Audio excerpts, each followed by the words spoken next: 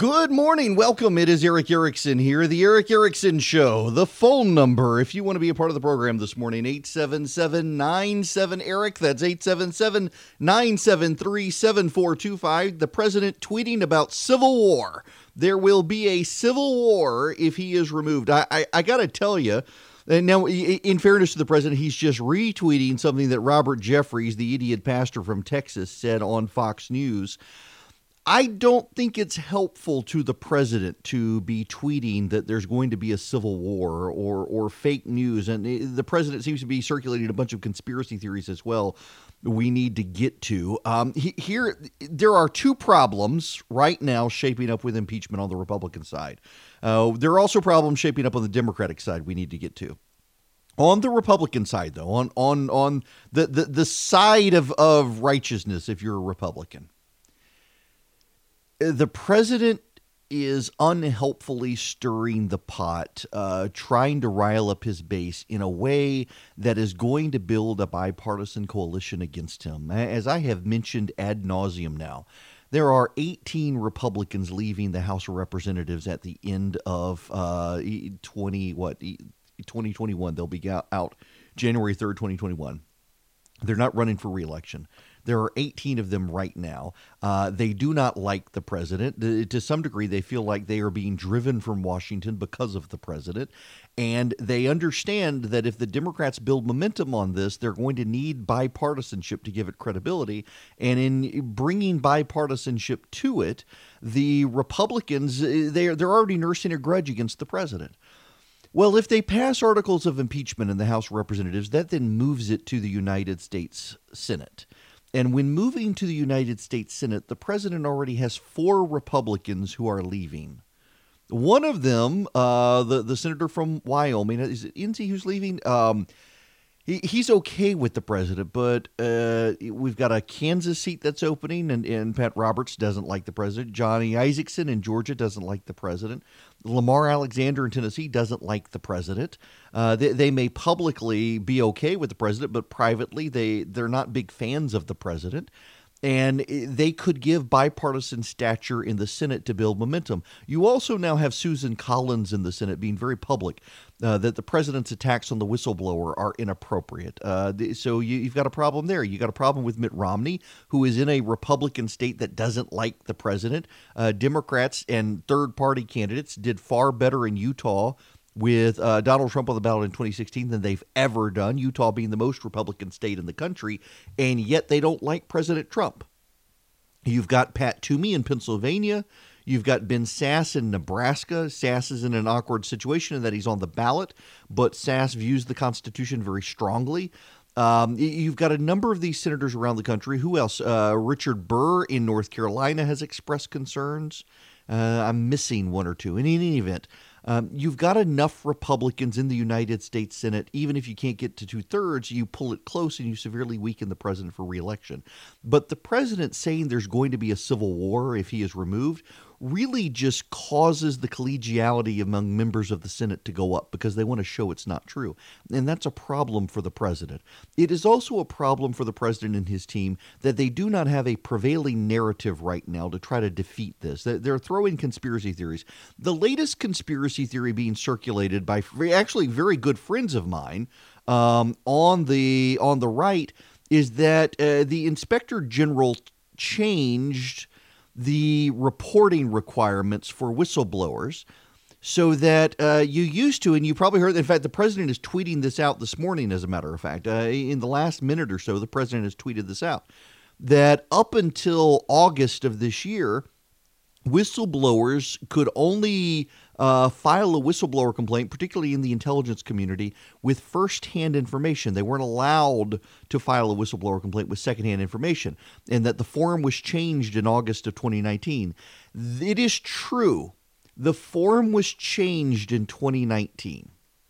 It is not true, however, that prior to 2019, only firsthand accounts could be filed. That's not true at all. In fact, prior to 2019, what happened was the form allowed secondhand complaints, but you didn't have to specify who the secondhand complaints came from. Let me read you the breakdown here. It is actually rather important. I just texted this to someone, and now I closed the screen. Let me pull up this complaint again. Yeah. Since at least 2017, Form 2014, Form 401, which has the whistleblower complaint, required that there be a distinguishing between direct and personal knowledge or heard about it from others. The change came where on the old form, there were three options. You heard about it from secondhand sources outside of your area or from other employees within your area. Now there are only two boxes. One is firsthand information. The other is secondhand information. And the secondhand information is then specified between other employees or people outside the agency. Let me just read this to you so I'm not screwing this up. The kernel of fact towards this conspiracy theory is that there is a new Form 401 dated August 2019. A question on the form explicitly anticipates tips based on secondhand information and asks the whistleblower to check a box, I have direct and personal knowledge, or I heard about it from others. What isn't mentioned is that there's a near identical form gracing Form 401 that's existed since at least May of 2018, making it impossible that it adds an easement for Trump's whistleblower. The major difference in the fields is that the old form included three options instead of two, subdividing secondhand sources into outside sources and other employees. So in other words, the new box has, I have direct knowledge or I heard it from others. The old box had, I have direct knowledge or I heard it from others, the others being people outside my agency or other employees within my agency. The old box was a little more precise, the new box not, but both allowed secondhand knowledge. So the president tweeting this morning that the old form did not allow secondhand knowledge is not true. One of the other issues is that conservatives are essentially building in conspiracy theory. And this is the issue that should concern the president's team. In fact, there's a report out the president is upset with Mick Mulvaney for not having some sort of overarching narrative to deal with the situation. Here's the problem here. Right now, the prevailing narrative is conspiracy. And most Americans don't buy conspiracy. And it doesn't help when you're pushing conspiracies that are easily debunked, like, for example, this form or the Ukrainian situation saying, what about Joe Biden? What about Joe Biden? Well, we'll get to Joe Biden because that's where the Democrats have concerns. I want to deal with my own side first. Let me, if I can here, in fact, I put this up at theresurgent.com. You can go see it for yourself. Let me pull it up so I can kind of read it. It's always better the first time. And I think that what the president and his team needs is an actual overarching narrative. Now, a lot of the media is not going to buy this narrative because the media really is in the tank for the Democrats. The media really is out to get the president, and you do need to understand the media is out to get the president. And by the way, I think you can point out to the American people this is so because the American people distrust the media. The media has worse trust numbers than Congress has right now.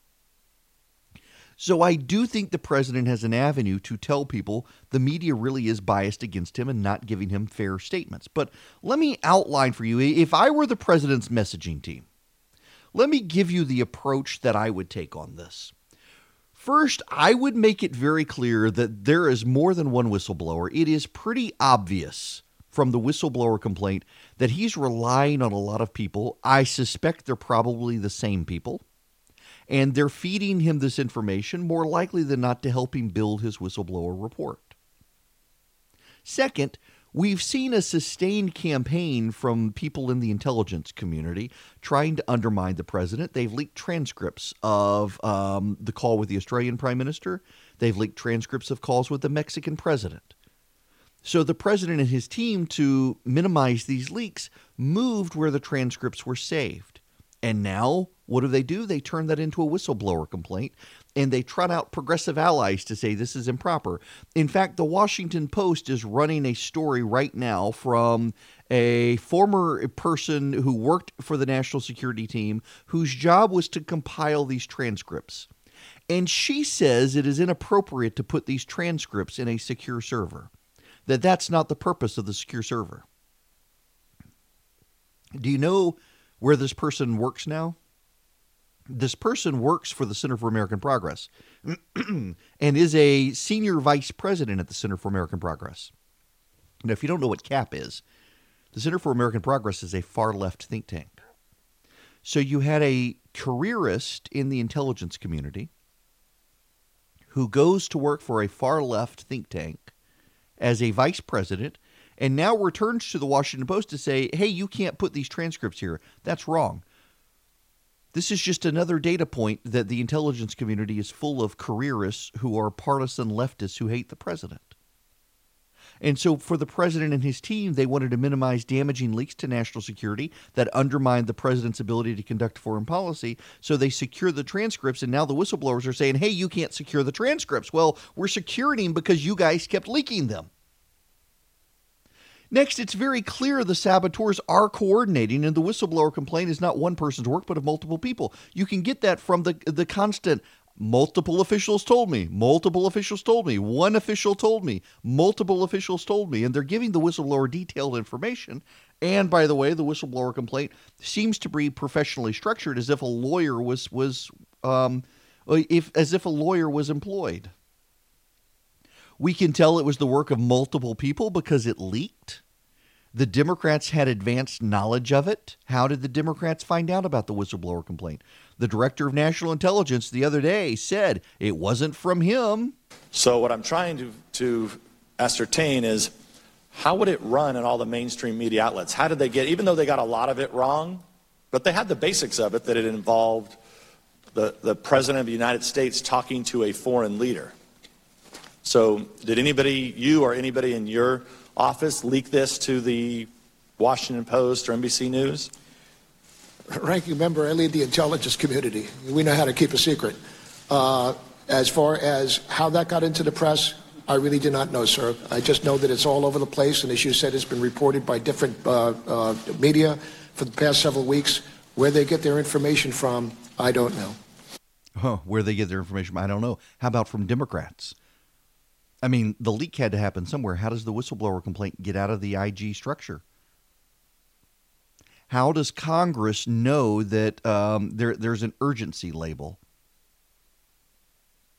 Someone had to have told.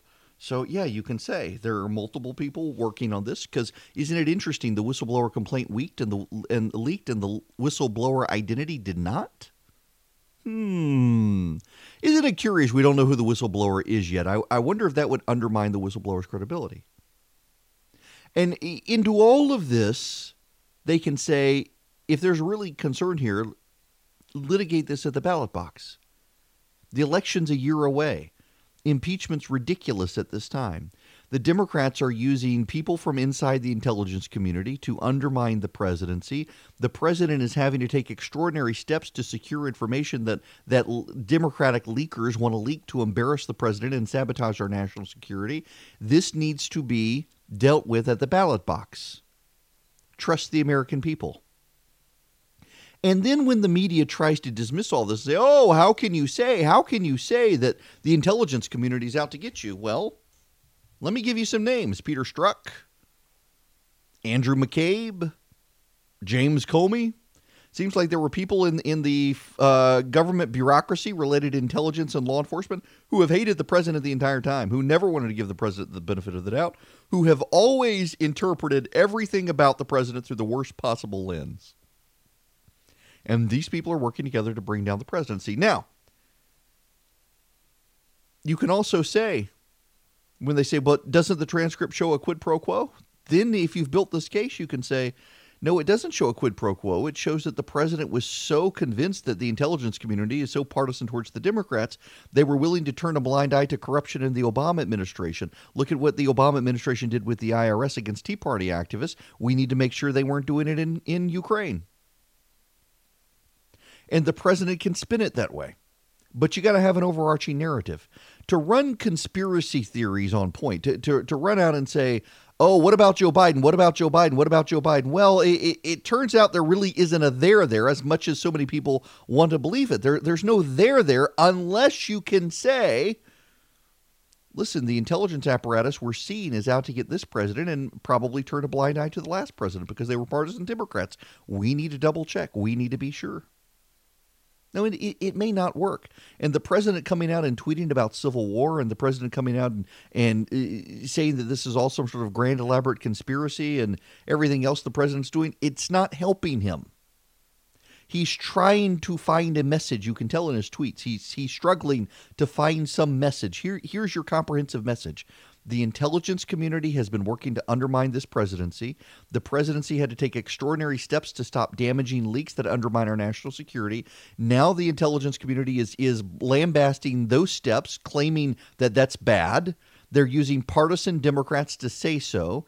They have clearly been coordinating with Democrats on the release of this. And all the president was doing was trying to make sure that the intelligence community that is so aggressive against this president wasn't turning a blind eye to a president they were sympathetic to. There's your message. And then ultimately deal with it at the ballot box. But right now, screaming about civil war and stuff, that's not really helping. Now, there's a segue here. Because the Democrats have their own serious problems and they're going to have to do something they don't now want to do, but they're going to have to do it if they actually want to combat the president. That's right. You can go to theresurgent.com every day, and you can also call in here 877-97-ERIC, E-R-I-C-K. That's 877-973-7425.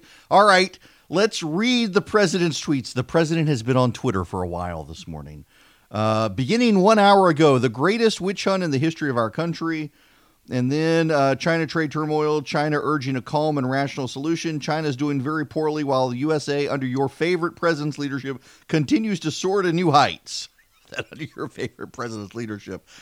The fake whistleblower complaint is not holding up. It is mostly about the call to Ukraine president, which, in the name of transparency, I immediately released to Congress. The whistleblower knew about nothing. Its secondhand description of the call is a fraud. Representative Adam Schiff illegally made up a fake and terrible statement, pretended it to be mine as the most important part of my call with Ukraine president, read it aloud to Congress and the American people. It bore no relationship to what I said. Then he's tweeting again about the Beijing situation. And then again, the president of Ukraine said there was zero pressure to put on him. Case closed. And then in all caps, who changed the longstanding whistleblower rules just before submittal of the fake whistleblower report? Drain the swamp. And then hashtag fake whistleblower. Now, again, peddling this whistleblower rules change, it's not actually true.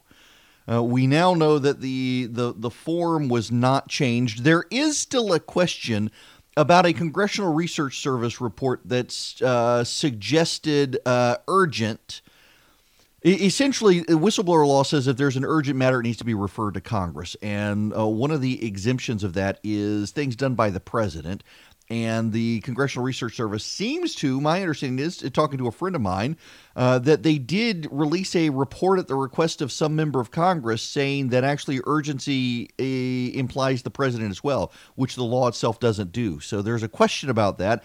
I suspect, again, this is all grasping at straws. The GOP needs a comprehensive message, and that message cannot be rabbit hole conspiracy theories. I think it's a fair statement to say, and I think the American public understands, the Democrats have been after the president since the Mueller investigation. We know from the Mueller investigation that there were parts of the American bureaucracy and law enforcement and intelligence that hate this president and that are progressive, and they want to undermine the president. We know it is objective fact that these people tried to undermine the president by leaking call transcripts. We know it is an objective fact that this White House had to respond by securing those transcripts. After securing the transcripts, the presidency had to deal with whistleblowers now saying that locking up those transcripts was inappropriate, but that's what the presidency had to do to ensure that the transcripts didn't leak. Some of them are sensitive transcripts that shouldn't leak. In fact, the conversation with the Crown Prince of Saudi Arabia is in there about the Khashoggi killing. That clearly needs to be in there because obviously someone's going to leak that because so many of these people are in bed with the media. The media is using these people as sources. The other is a conversation with Vladimir Putin, and I suspect that's what this may be all about. They really want the Putin transcript. They've been peddling the Russia's conspiracy. But I think to say, hey, what about Joe Biden? What about Joe Biden? When there's no there can be a problem. However, It is a problem for the Democrats, and the more they push back against it, the more it makes it a problem. We need to talk about the Democratic problems in impeachment when we come back here on the Eric Erickson Show. That is right, Mr. Voiceover. You can be a part of the program. 877-97-ERIC, E-R-I-C-K. 877-973-7425. Let's talk about the Democrats' problems because, the media is on the Democratic side. In fact, I was texting with my friend Brent, and we both agree the media and Democrats are probably going to overplay their hand. We seem to have this history now of the Democrats and the media constantly overplaying their hands on these subjects. Well, I think they're going to, and they're probably going to on the issue of Hunter Biden. I think most Americans actually do recognize that there's a there there. Now, the there is not the conspiracy theory. Most of the conspiracy about what Joe Biden did is from John Solomon at The Hill, an opinion writer at The Hill, based on conversations with the former prosecutor Lutsenko in Ukraine. But Lutsenko gave those interviews shortly before an election contest in Ukraine. He worked for the outgoing president, and he wanted to make some very wild claims to undermine the incoming administration and the support of the Obama administration for what he believed was the incoming administration. Right after the election, he walked all those complaints back, says he's had very limited contact with with Giuliani. He's talked a couple of times to Giuliani.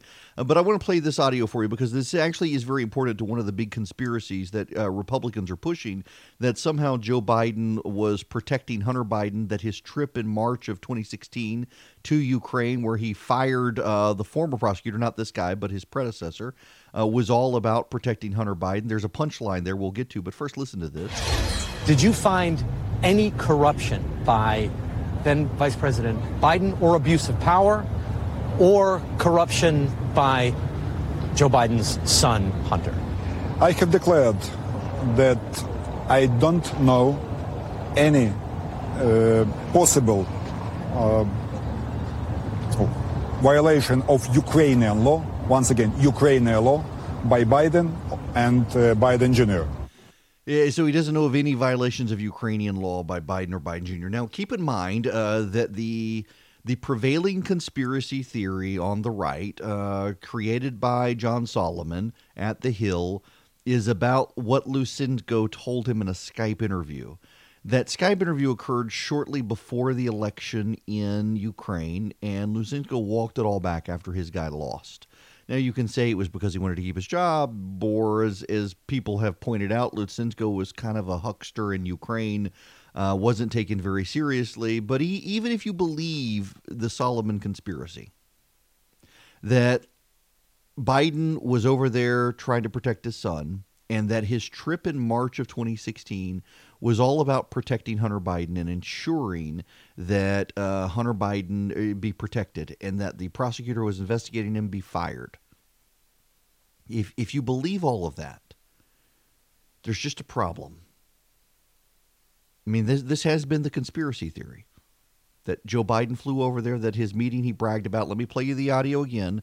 This is Joe Biden bragging about going to Ukraine, and in flying to Ukraine, he forced the prosecutor to fire, or forced the government to fire the prosecutor. That is, I'm desperately concerned about the backsliding on the part of Kyiv in terms of corruption.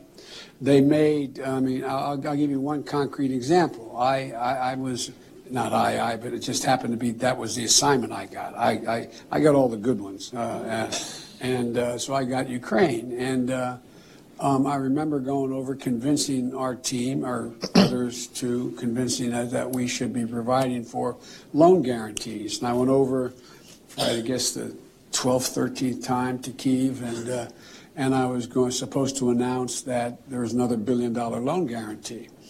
And I had gotten a commitment from Poroshenko and from Yatsenyuk that they would take action against the state prosecutor, and they didn't.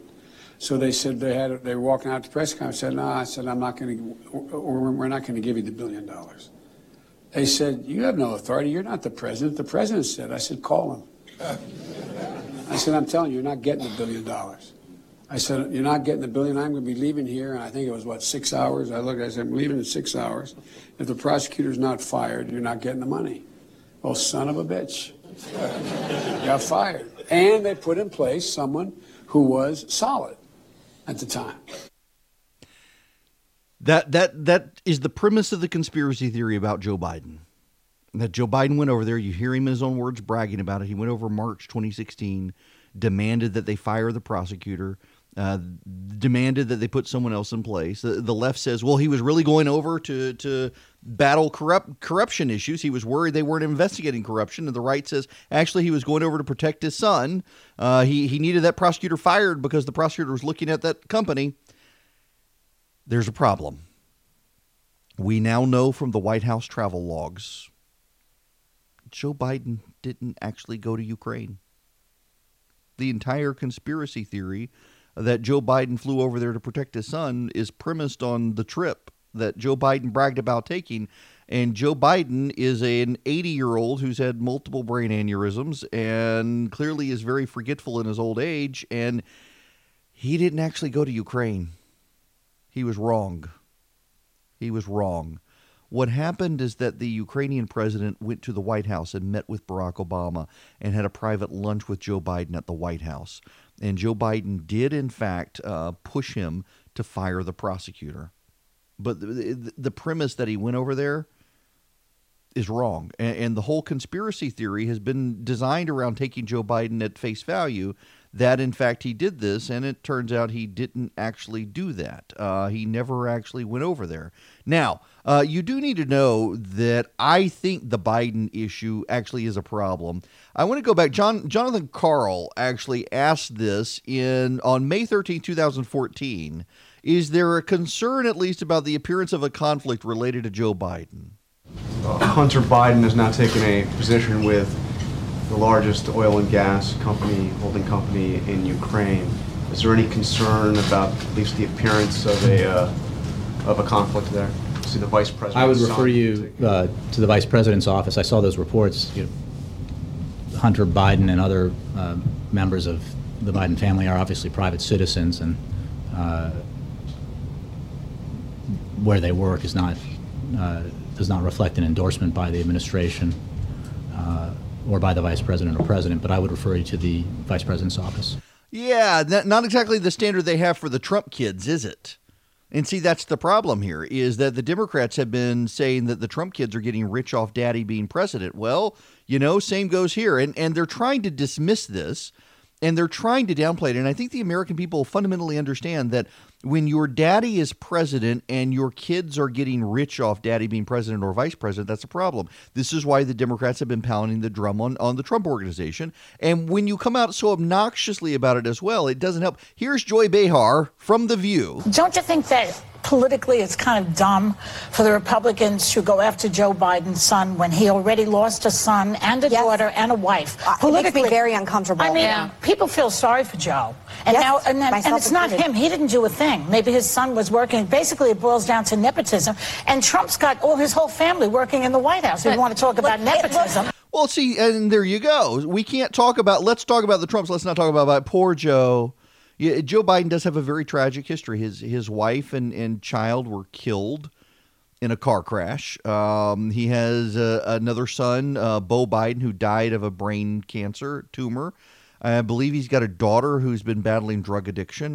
Now he's got Hunter Biden as a cokehead who got all these fancy things. Well, I don't think it's going to play the poor Joe stuff. Here's Chris Jansen on MSNBC. And I would say, Stephen Colbert, it was funny last night. He asked Bernie Sanders, are you insulted that Donald Trump didn't try and get dirt on you from Ukraine?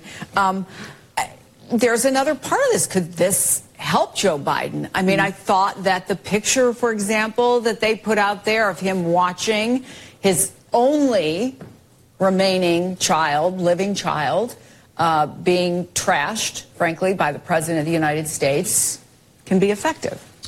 In addition to being true. Yeah, his only remain. Doesn't Joe have more children? He's got let's see, Ashley. Is Ashley? Let's see. Okay. I'm trying to think. Joe has had some troubled children. Hunter, of course, is actually I'm getting families confused. Yes, that's right. Yeah, Joe Biden he's had some screwed up kids. And we should be sympathetic. His wife and child tragically died in an accident. One child, his other children survived. Jill Biden raised the children as her own. It actually is a wonderful story, and it actually is very sad. But we shouldn't let the sadness of the story overshadow that Hunter Biden has been cashing in on his dad's fame. And as much as the Democrats want to dismiss it, and they do, there's something relevant there. Here's Hakeem Jeffries from Congress talking about this. At least 3 different Ukrainian prosecutors have uncovered no wrongdoing with respect to the Joe Biden situation. It's my understanding that authorities in Great Britain looked into this situation, found no evidence of wrongdoing. No evidence of wrongdoing has emerged here in the United States of America. And so I'll leave it at that. Yeah. And Frank Sesno, formerly of CNN, now a journalist professor. So how specifically should members of the media respond to the allegations about Hunter Biden? Look, the President of the United States is going to keep that out there. Rudy Giuliani is going to keep that out there. It appears that these are talking points for Republicans and conservative media. So all media have a responsibility to look at it, to look at the record, to look at what is known. There are legitimate questions that this raises. The Biden campaign's comment about insisting that coverage should show that there was no connection or no connection that's been revealed between what the then vice president did when he went to Ukraine with respect to the aid and the role of his son. That's fair. I mean, there needs to be accurate coverage, and the coverage should be proportionate in its nature. You don't harp on this hour after hour after hour. The story is Trump and his call to the Ukrainian president. The story is not fundamentally Biden. But those elements are there, and ignoring them would not be responsible either. Yeah, I don't think you can ignore them. I really don't think you can ignore the issue of Hunter Biden because, and this is why I think the Democrats have a problem here, they're playing up these sorts of issues with Donald Trump, corruption and whatnot, trying to use his position for personal gain. That's what the Biden family's doing with Biden. I have long said Biden is going to be the Democratic nominee, and I don't think he can be the nominee at this point. If the Democrats want to move beyond that and focus solely on Trump, they've got to do something with Biden because there is a real story. There is a real there. The accusations being made against the president do apply to Biden. Now, I think Republicans need to move beyond the elaborate conspiracy of what Joe Biden was doing, and they need to focus on the fact that everywhere Joe Biden went, his son had the ability to pick up government contracts. He had no experience in oil and gas, and yet somehow was paid $50,000 to be on this board in Ukraine. Biden flew with him on Air Force Two to negotiate a deal with China, and the guy was able to get a business contract out of China. There's a problem there. Michael Mukasey, the former attorney general under George Bush. What about Joe Biden? He was vice president, and he did take his son on Air Force Two. They traveled to China. They obviously were in Ukraine. Did he do something wrong? Wrong, unlawful? Yeah. Don't know. Depends on what he did. The fact is that his son apparently got a job with a Ukrainian gas company, a business he knew nothing about, with no demonstrable credential other than that he was Joe Biden's son. Joe Biden also demanded that a prosecutor be fired who was investigating that company. Now, whether that was a criminal violation or not is a matter that needs investigating, but certainly it was indiscreet. Yes, it was indiscreet. And it's something the Democrats have to deal with. It's going to be real hard for them to keep firing at Donald Trump when you've got the Biden family cashing in. It also muddies their narrative against the Trump family. The Democrats have for a very long time been saying, look at the corruption in the Trump family. Look at these people. These people are corrupt. Well, look at the Bidens. The issue of whether it was wise of Hunter Biden to take this position at Burisma when his father was guiding policy in Ukraine, and the wisdom of Biden and Biden staffers once they knew that, not to ask Hunter to step down. I think that is a legitimate subject of scrutiny. I'm not saying it's illegal in any way. I'm just saying that's where the optics come into it, and maybe it's even worse than bad optics. It's sort of undermined American policy of promoting, fighting nepotism, fighting, these kinds of problems that Ukraine has in a large scale. Yep. That's the problem. That is ultimately the problem here. It undermines the whole corruption allegation. The Democrats want to make this all about Donald Trump, all about Donald Trump's corruption. Very hard to make it all about Donald Trump and Donald Trump's corruption when your front runner in the Democratic Party has a family that has cashed in on his ties. It makes it very, very difficult for them to say, to rebut the Republican conspiracy that Joe Biden was trying to protect his son, Hunter. I mean, for God's sakes, you just heard Joy Behar and Chris Jansen say, this is Joe Biden's only living son. It's his only living son. We can't go after Joe Biden for this because it's his only living son. That would be bad. That would be tragic. Which just amplifies the Republican concerns of, look, this is Joe Biden's only living son. He's got a drug habit. He's got problems.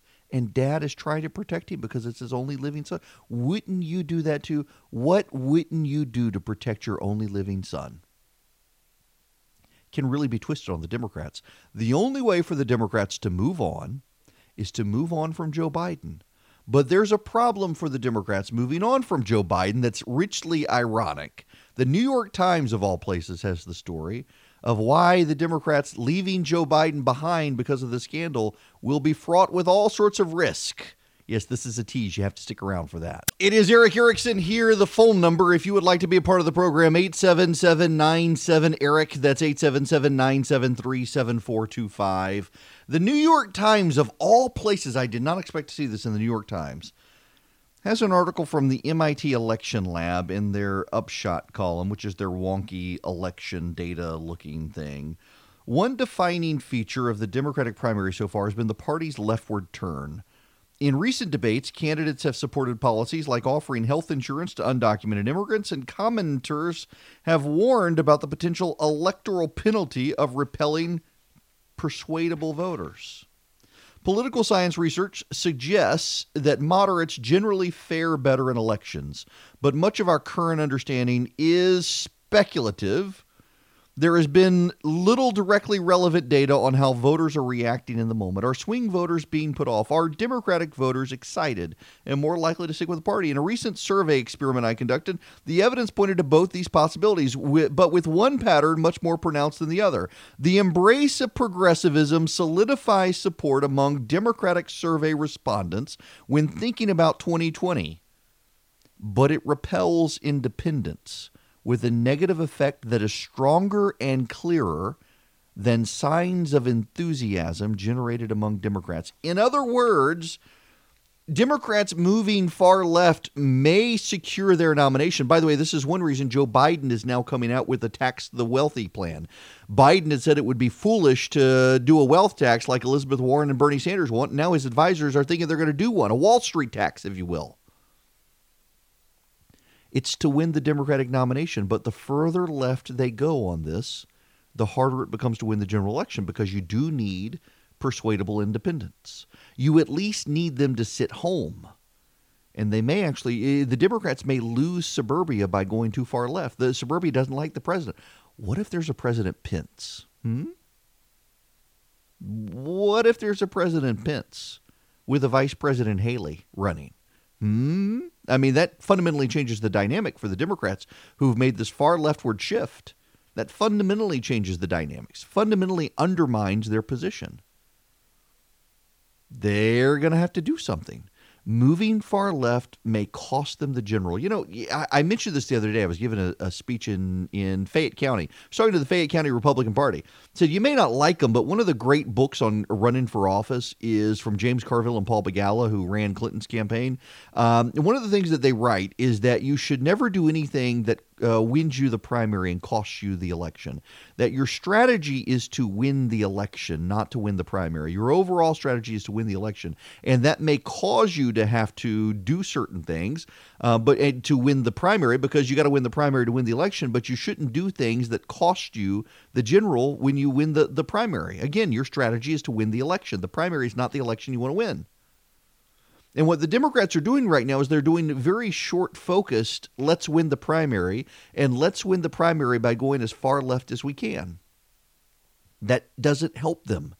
Because if you go as far left as you can to win the primary, you're then locked in on your record. And no amount of media sympathy for you is going to help when you run into the general election with far left proposals like banning straws and banning cows and taxing cows and shutting down nuclear power and getting rid of all the coal plants in Appalachia, putting people on the unemployment line. These things don't actually work well. They're going to have to come up with something else. And having Joe Biden as their front runner on top of it all, as he's moving to the left, is going to hurt them. And it's going to hurt them largely because Biden moving left to win also in this situation has the corruption angle piled up on top of him. These things don't work well. It's like the Hollywood progressives coming out and attacking the president when they claim they want climate change. All it does is signal to a bunch of conservatives that these people really don't want climate change. They're just partisan activists. It is a religion to them. The Democrats can't have it both ways. It's almost like people have forgotten how to message. Has our politics become so dumb and driven by what people see on Twitter that they can't come up with a comprehensive message? Because neither side right now seems capable of doing that. And it's undermining both of them, which is actually kind of hilarious and great for radio ratings, I do have to admit, as they flounder. Hello there, it is Eric Erickson. Welcome to the Eric Erickson Show. The phone number, if you would like to call in and be a part of the program, 877-97-ERIC, E-R-I-C-K, 877-973-7425. You can also get me on social media, Twitter, Instagram, Facebook, YouTube, other places, at E.W. Erickson, E-W-E-R-I-C-K-S-O-N. Okay. You know, I'm going to stick with impeachment here. For those of you just tuning in, normally I focus on Georgia here, and I feel compelled to that there's actually news in Georgia we need to talk about. Some of it relegated to impeachment, but I want to sound like a broken record first. The president is continuing on Twitter this morning. I do think most Americans don't care about Twitter, but I do think that people in Washington do. I think when the president's tweeting about civil wars, if he is gone, it hurts him. It doesn't help him. I also think that the president and his team need a comprehensive message strategy. It needs to be on point and on brand. And when the president rushes to Twitter to say whatever pops into his head that sounds good, that undermines that entire communication strategy. The left is clearly coalescing behind a common narrative of corruption and personal benefit from office. The right needs to find something, and right now you have an assimilation of a bunch of conspiracy theories thrown together, many of which are easily dismissed, and it doesn't help. In fact, I want to play this audio from Jake Tapper with Jim Jordan. It was a very painful interview. The Hunter Biden stuff comes up to some degree in it. I don't want to play the whole interview, but this is just kind of painful to watch. And Jim Jordan is a friend. I really like Jim Jordan, and I think the world of Jake Tapper, who I think is a very fair journalist. This was just Jim Jordan, to his credit, was doing the best he could with the material he has. There just wasn't a lot there. He was paid by a foreign company. Yeah, he was paid by Burisma. But Joe Biden was trying to get a prosecutor who was not pursuing corruption fired, and it was supported. It's amazing the gymnastics you guys will go through to defend what you really Sir, think it's not gymnastics, it's facts. The vice president. And I would think somebody who's been accused of things in the last year or two would be more sensitive about throwing out wild allegations. I'm not against throwing people. out wild. I'm throwing out the facts. The prosecutor was not pursuing corruption. That's why the entire West wanted him fired, including anti-corruption activists in Ukraine. I don't understand what you don't get about that. I get that. I'm just talking about this specific case that there's been reporting on, and the facts of that specific case are what he was paid per month, $50,000. Like I said, that's more than some of the folks I get the privilege of representing in the 4th District of Ohio get paid in a year. He's getting that $50,000 a month. The vice president's son, he got hired for what? The president's daughter right now is having all sorts of copyrights granted in foreign countries. That doesn't alarm you. The president's sons are doing all sorts of business all over the world. That doesn't alarm you. Come on. Either there's a principle that people should not benefit from their connections, or there isn't. The previous administration's FBI went after this president on July 31st. They did a crappy job then because they didn't even acknowledge there was an investigation they went after him until after the election. They spied on 2 Americans associated with President Trump's campaign. They put Peter Strzok in charge of that campaign. The guy who said Trump should lose $100 million to zero. They allowed Jim Comey leak documents to get a special counsel. They used the dossier to go get a warrant to spy on now we're campaign. back to the dossier. No, I'm just saying that's what happened to President Trump. And now that none of that worked. None of that worked. I understand you want to change the subject, but the president was pushing the president of Ukraine to investigate a political rival. I cannot believe that is okay with you. I can't believe it's okay with you. If this is a principle... It's not okay because he didn't do that. It's in the transcript. We all read it. I read the transcript. He says that the Bidens need to be investigated. That's what you guys do. You guys don't read things in context. The context is that comes up when Zelensky's talking about all investigations open and candid. Yeah, listen. So if you'll recall, what Jake Tapper is bringing up to Jim Jordan, throwing it in his face, sounds like it was a moment of frustration. Was Jordan was falsely accused of covering up a sex scandal when he was a wrestling coach, an abuse scandal. There's never really been any evidence of it, but he was accused, and I think that one of the problems the media has is that they're so focused on Donald Trump. And I think the left needs to concede that there's a real focus on Donald Trump. There's an obsessive relentlessness in their focus on Donald Trump. Everything is about Donald Trump now. Every topic is in some way related to the politics of Donald Trump. You had the situation over the weekend. Mark Hamill, who plays Luke Skywalker in Star Wars, Jared and Ivanka Trump. It was Ivanka Trump's Twitter account. She put up a very cute picture of her child dressed as a stormtrooper in Halloween costume. Big Star Wars fans.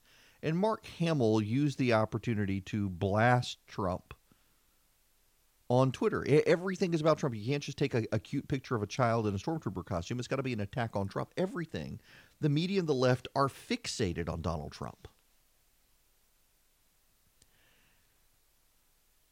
And I think it causes the media to miss where the public actually is. Because I do think that the public overall recognizes there is a real issue of corruption with Biden and his family, and that it is hypocritical and duplicitous of the media to go after Donald Trump for corruption and personal benefit from office and his kids benefiting from office, as it does, and then completely ignoring Biden, writing off Biden altogether. It's a very difficult exchange there, though, because I do think that as conservatives push into this conspiracy theory, it undermines their ability to defend the president because it is thoroughly debunked. In fact, the president's own Department of Homeland Security advisor came out this weekend, or I should say former Homeland Security advisor. President Trump put him in as his Homeland Security advisor. He retired a while back. And he said that the Department of Homeland Security thoroughly debunked the CrowdStrike allegations. The CrowdStrike allegations are a conspiracy that is kind of bizarre when you think about it, that the Clinton team did not allow the FBI to inspect their server. Instead, they contracted with an outside team that took the server to Ukraine and inspected the server in Ukraine and got it out of the FBI. In fact, the FBI did look at the server. And that's how they were able to determine the Russians did hack it. But if you ask most people on the right are convinced that the FBI didn't look at it because the Democrats took it out of the country to this company called CrowdStrike. And the president's advisor to Homeland Security said this was thoroughly debunked. The president was told repeatedly this wasn't a true story, and yet Giuliani pursued it to the point that Giuliani's dragged the president into an impeachment scandal by pursuing debunked conspiracies. The geriatric has-beens on Fox News parroting these conspiracy theories are what are getting the president impeached. He's overdosed on these 70-something-year-old pundits on Fox spreading conspiracy theories that even the Fox anchors are pushing back on, but the president hears them and says, yeah, that's the ticket. But then there's another angle to this we should be honest about. Where is intent? I mean, is their intent? The Democrats would say that the intent is that the president is trying to hurt Joe Biden, his competitor. I think Republicans have a very good and plausible argument that the president just so thoroughly believes the media and the intelligence community are biased against him that he's doing his due diligence as commander-in-chief to make sure that the prior administration wasn't engaged in corruption and the intelligence community and the media let him get away with it. I think there's a plausible argument for the president. You can disagree with him. You can disagree with the conclusion, but I don't think you can so thoroughly dismiss it. I don't think you can.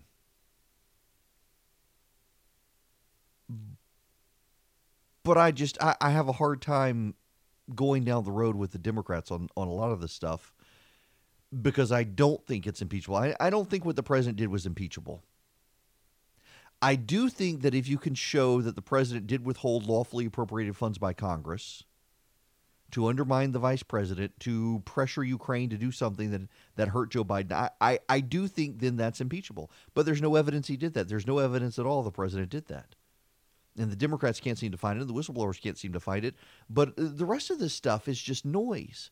And the Republicans are buying so much into the noise, they're failing the president. They're failing to come up with a comprehensive narrative to help the president. That the intelligence community, we know, going back to the Russia investigation, had people who didn't like the president.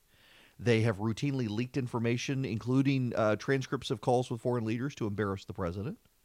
They have worked through the FBI to try to get the president, and they keep failing and they keep grasping for straws, and this is just more of it. It's very clear that someone leaked the whistleblower complaint. We're not paying attention to the fact that the whistleblower complaint was leaked. How was it leaked? Who leaked it? We should find the leaker. Who leaked it? We presume it was the whistleblower. Was it the whistleblower? If it wasn't the whistleblower, who did it?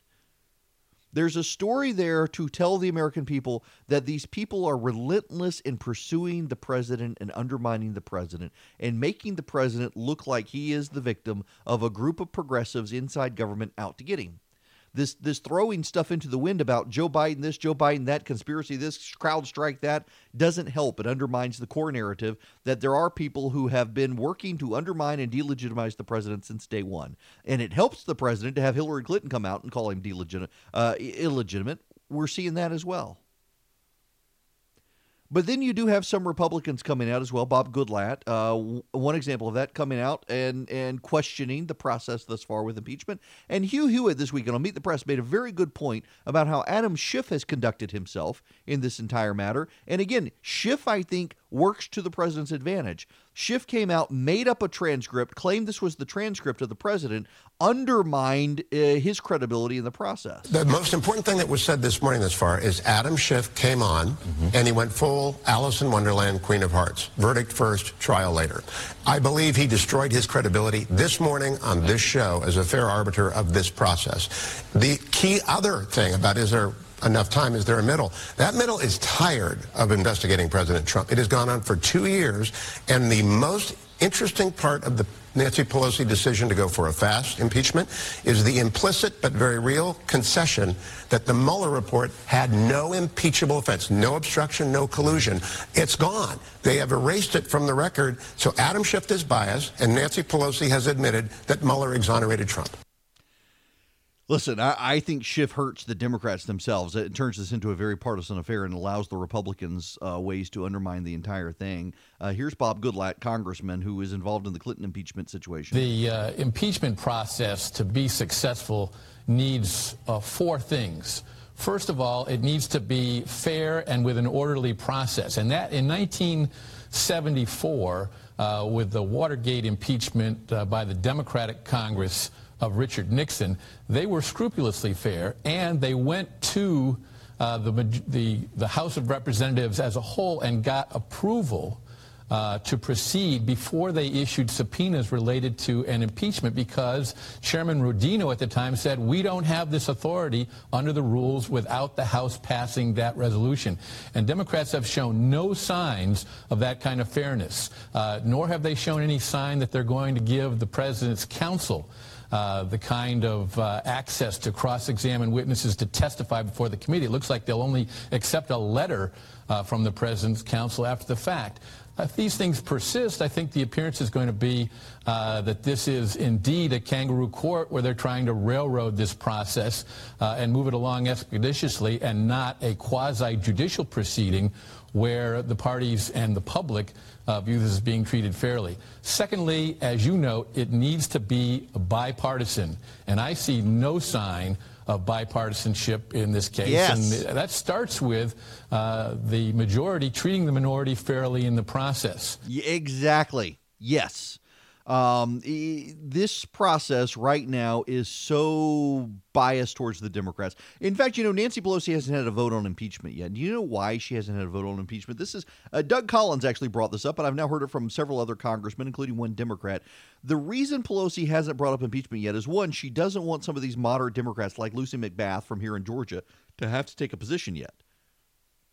But two, if they began a formal impeachment inquiry, then the rules would be changed so that the Republicans and Democrats alike would be able to call witnesses and rebut. They would have to structure it with due process. They would have to follow laws that they do not right now have to follow based on past precedent going all the way back to Andrew Johnson and his impeachment. There were certain things the Democrats would have to do, and as long as they don't have a formal vote on a beginning impeachment right now, they don't have to follow those. They don't have to give due process. They don't have to allow exculpatory evidence. They don't have to do any of that. They can just keep calling partisan after partisan after partisan. Now, I suspect what's going to happen is what the Democrats will do is they'll call the whistleblower, and they will have the whistleblower behind closed doors. In fact, the whistleblower is expected to testify in the next week or two after Congress comes back from recess. That's another thing, by the way. Democrats say, oh, we got concentration camps. We need to deal with the concentration camps. Hey, let's impeach the president. No, wait, let's take 2 weeks off. It really makes the whole thing not look very serious.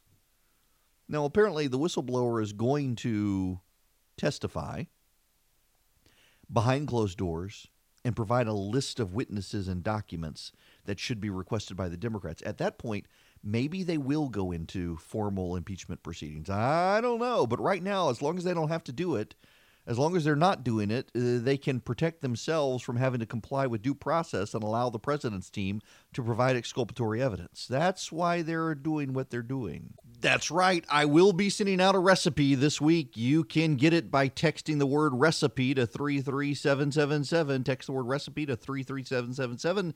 And on Wednesday or Thursday, I forget when I have it set, I'll send you out a recipe. I'm not telling you what it is.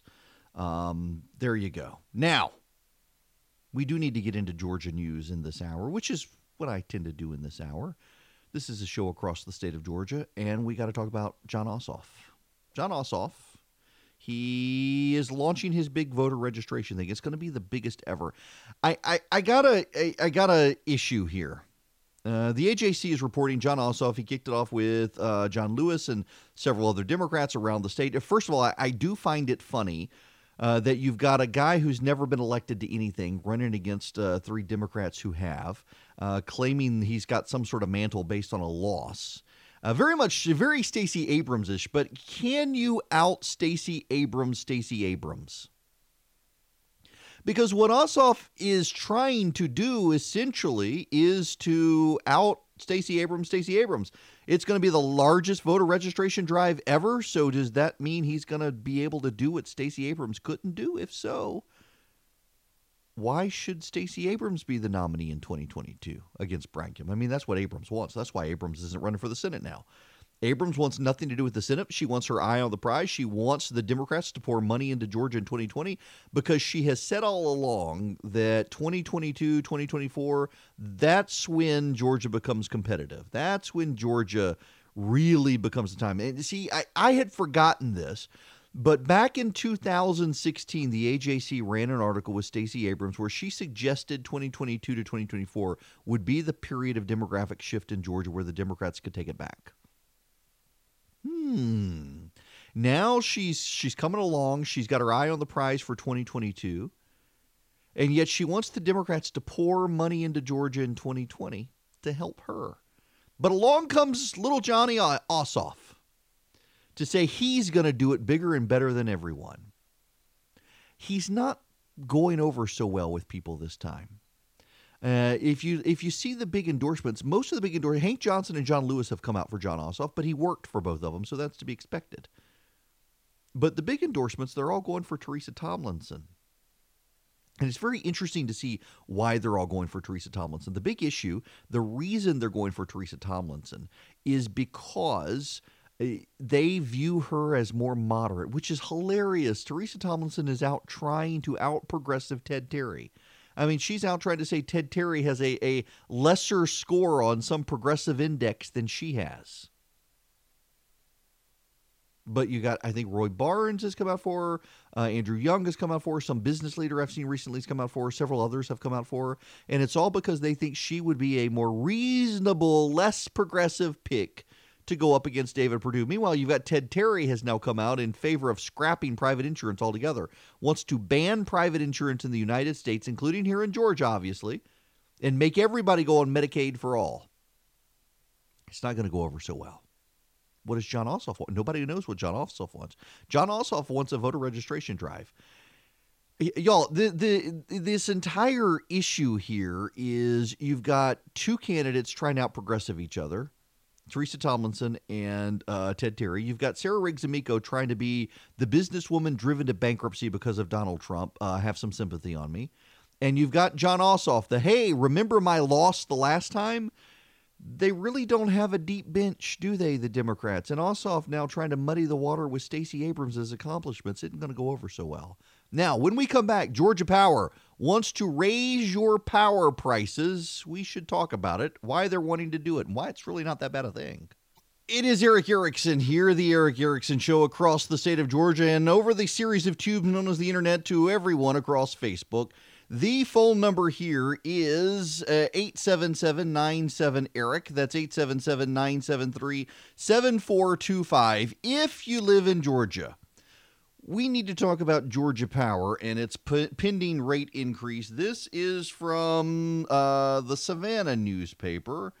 State regulators today will begin considering a proposed bill hike for Georgia Power customers. If approved, the average Georgia Power residential customer using 1,000 kilowatt hours per month and paying about $125 would see the monthly bill rise $24 to $149 a month. By 2020, it would be spread out over time. This is a Southern Alliance for Clean Energy Analysis, so be a little bit skeptical of that. Here's what's going on, and you need to understand this. I've been very critical of Georgia Power in the past and some of the things they've done. I'm proud of them for sticking with Plant Vogel, but this is actually a necessary increase. They're essentially raising the base rate from $10 to $17.50 over a number of years. What is it? Base rate is $10 a month to $17.95 by 2022. The base rate is the flat rate that everybody pays, shared across the board. The best way to think about what's going on with Georgia Power is first to realize they haven't actually raised their base rate in something like 30 years. It hasn't really been raised. And so now they want to do it, but they want to spread it out from now to 2022 to bring it more in line. It'll still be about the cheapest power in the country. But the way you need to think about this is one of the offsets of green energy problems that the green energy people don't want to talk about. And in fact, they're trying to obfuscate. You read through this article, and there's just all sorts of obfuscation from green energy folks as to what's going on here. You need to understand. Let's think about electric cars for a minute. You go out and you buy a Tesla. I wouldn't mind having a Tesla. I'm convinced the company's going to be bankrupt in a couple of years, but it's actually kind of awesome concept. It's got big screen. It's like getting behind the wheel of the Starship Enterprise when you get in a Tesla, and they've got the ludicrous mode where you push the button and you shoot off at like 100 miles an hour. It's actually kind of awesome. But a Tesla uses a battery. A Tesla does not go to the gas station and get gas. So what happens with the Tesla? Well, you don't pay the tax. Now they've adjusted it somewhat in Georgia to put in some fees. They've gotten rid of the subsidy that allowed people to buy electric cars. But for the longest time, if you bought an electric car in Georgia, you could ride on the roads in Georgia, but you were not buying gas. And it is the tax on gas at the gas pump that money is allocated then to fix the roads, the highway fund. And so you essentially were freeloading by having an electric car. You weren't paying your share. Now, whether we like to admit it or not, we live in a system where we have a government and our taxes go to build things like roads. And the way the government has decided to tax us is everyone drives a car Everyone who pays the tax is somebody who drives a car, and cars pay the tax by filling up at the pump, and a portion of that money goes to the highway fund, and that builds the roads. Well, if you're in an electric car, you're essentially freeloading off of everyone else. Now, you may not like that term, particularly if you're a Tesla owner, but that's essentially what it amounted to. Your tax dollars that would go to pay for the roads you drive on, you're no longer paying the tax dollars. Other people were paying the tax to build the roads that you were driving on, and the government decided that's not fair, and they tweaked it to make changes to how electric cars are paid for so that they can capture some of the costs for those car owners also driving on roads. The problem with what Georgia Power is dealing with right now are a couple of things. As more and more people are, particularly rich people, and you do need to actually specify it's rich people doing it. It's not poor people doing this. As more and more rich people put solar panels on their roofs, the solar industry has been able to convince the state to force Georgia Power to buy that energy. Now, I got to tell you, I went down to Hawkinsville to M&T Meats. If you've never been to M&T Meats down in Hawkinsville, it's worth the drive from Atlanta or wherever you are. From North Georgia, go down to M&T Meats. It is an amazing butcher shop. You can go down there, and they've got anything you can think of. And if you don't see it behind the counter, you ask them, and they probably get it. I, for example, wanted to get pig fat to render my own lard so I can make tortillas and pies and things like that. You know, the processed lard you get at the grocery store is just not the same. And sure enough, I got big chunks of pork that I could take home and render the lard from. Also got, they have briskets, and they've got fantastic chicken breasts, and it's not those giant super fat steroid chickens you get at the grocery store. It's just great chicken. Anyway, so headed down to Hawkinsville. You go down I-16, you get off exit 6, go to road, or whatever it is, exit 18, and eventually you head down the Golden Isle Parkway, and you come across this massive solar field. It's just, hundreds of acres. It'll be the largest solar facility east of the Mississippi, I think, when it's finally developed. Georgia Power is building this because the federal government has demanded they get off of coal. So they're building nuclear and they're building solar, all to satisfy the demands of the environmentalists. Well, one of the things the environmentalists have also done is they've passed a law that requires Georgia Power to buy excess energy from them. So Georgia Power, you've got all these rich people who put solar panels on the roofs. I wish I had them. They run their power on their home while they generate enough excess electricity that Georgia Power is forced to buy that electricity. And that is how these solar panel companies make money. It's not me getting the money from Georgia Power. What happens is these solar power companies essentially lease the roof of your home.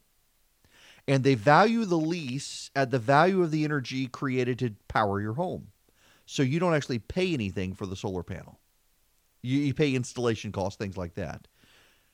And then the excess energy is sent to Georgia Power.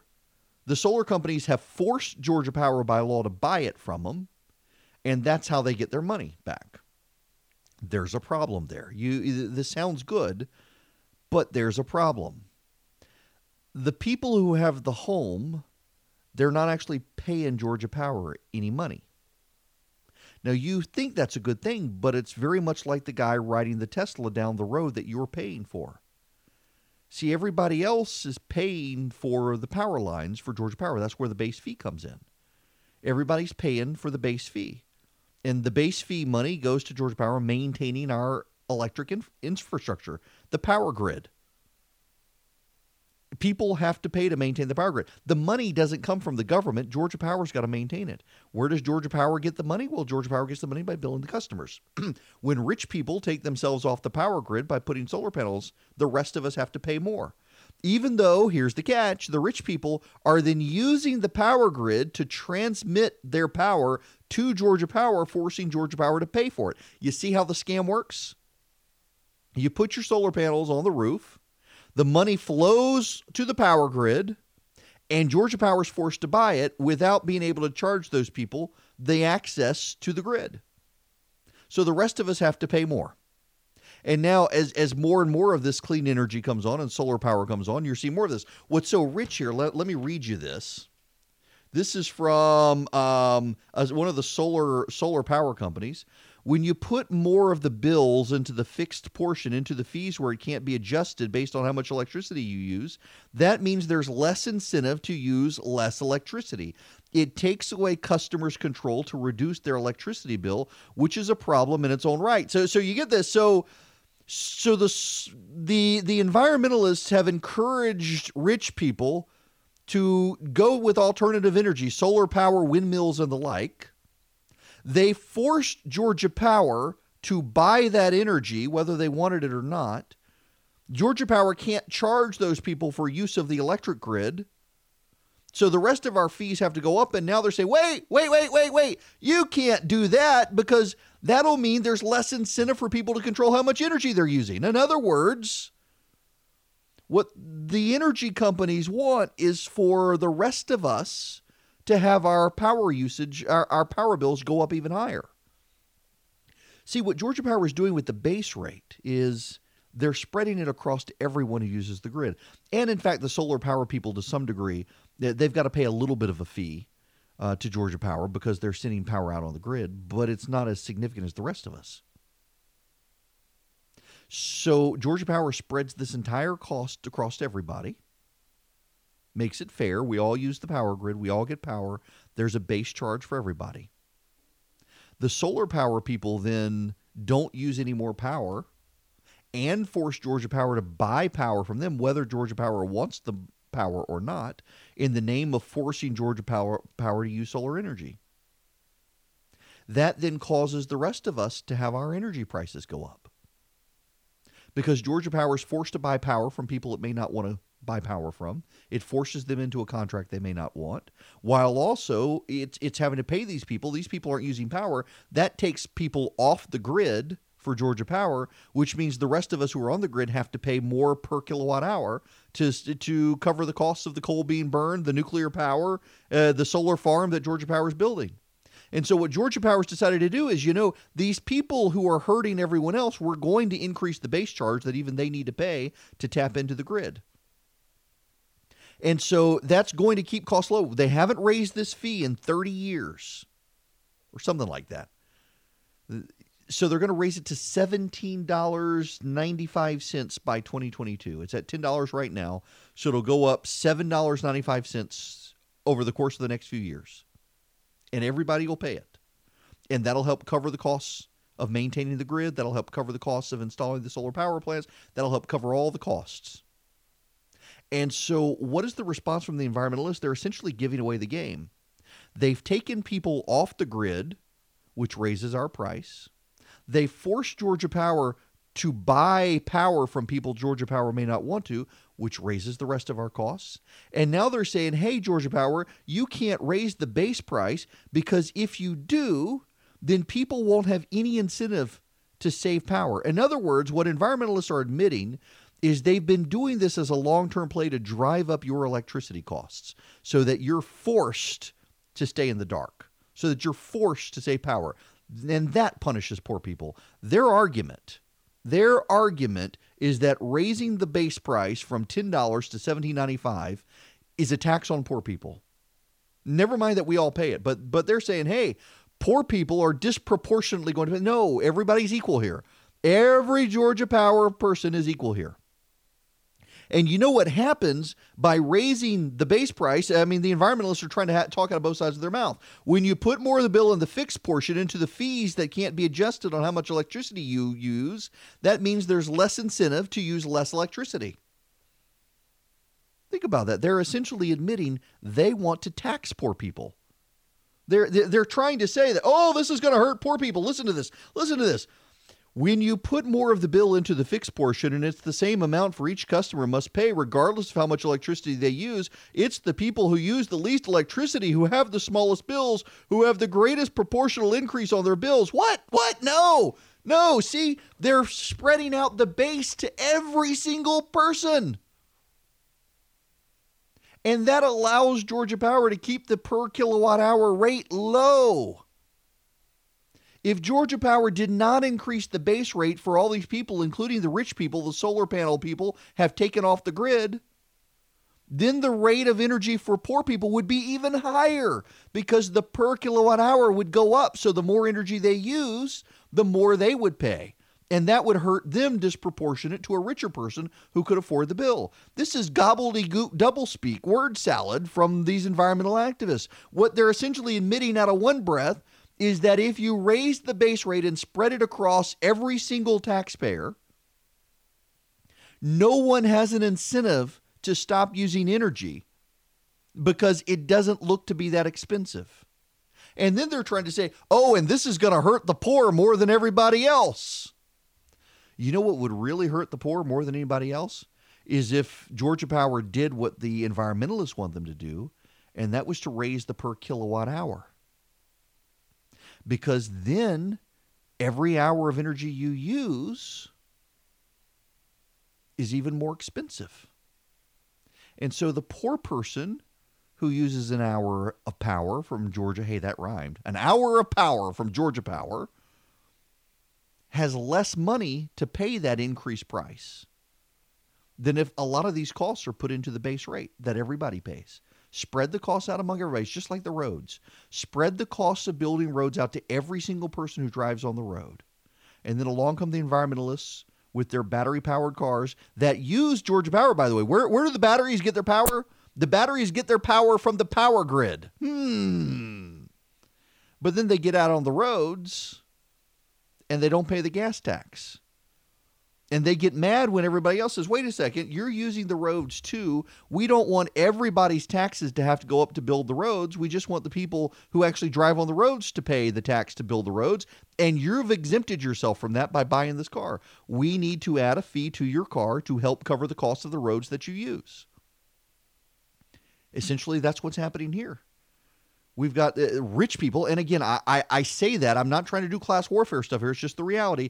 It is rich people with those giant houses on West Paces Ferry that all face south that have giant solar panels, and they're thinking, I'm saving me a lot of money, and Georgia Power's got to pay me, or at least pay the solar panel company for the power, whether or not Georgia Power wants it or not.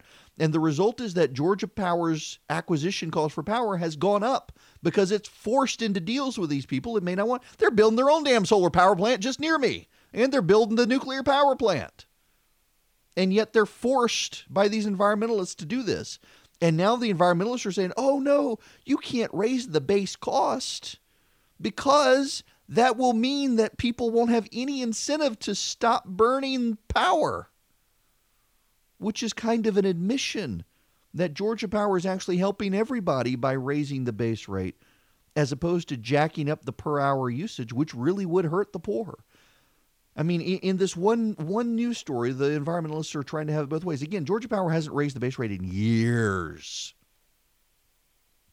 And now we've got people coming in from out of state who are trying to essentially punish you for using power.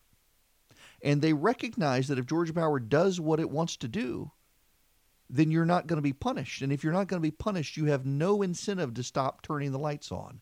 And that's what this is all about from the left, is they actually want your power costs to go up significantly the more you use energy.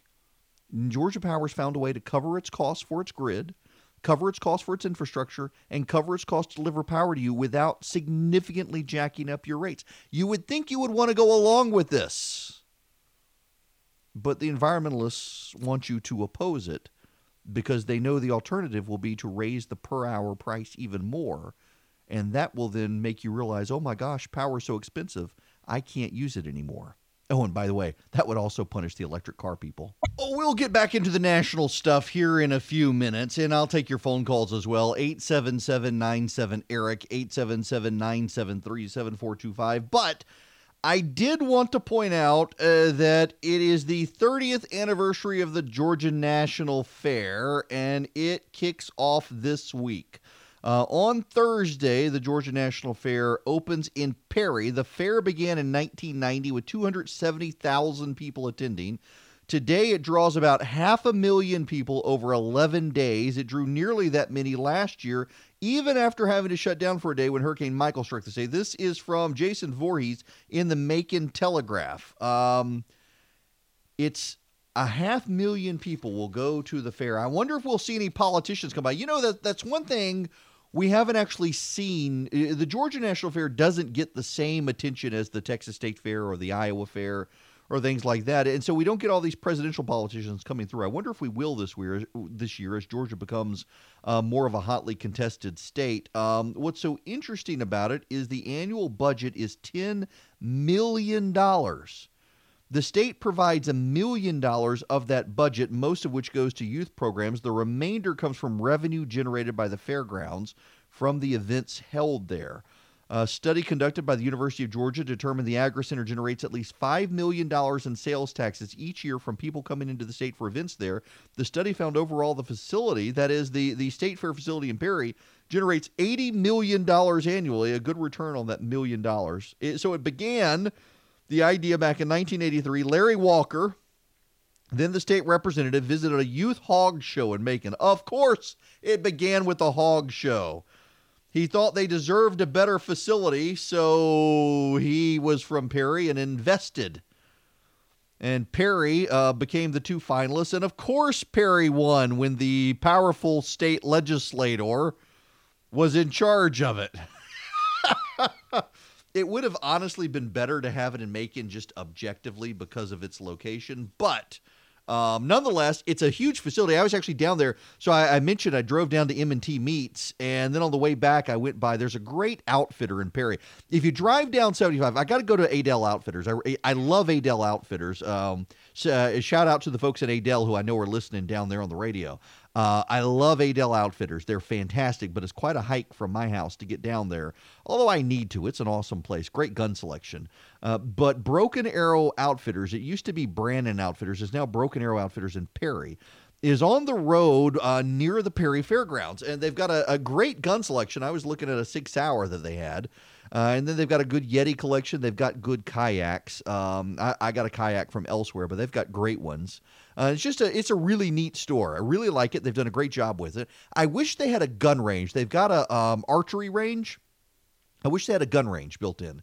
You know, they're very similar to Shot Spot over in Carrollton, which I go to a lot.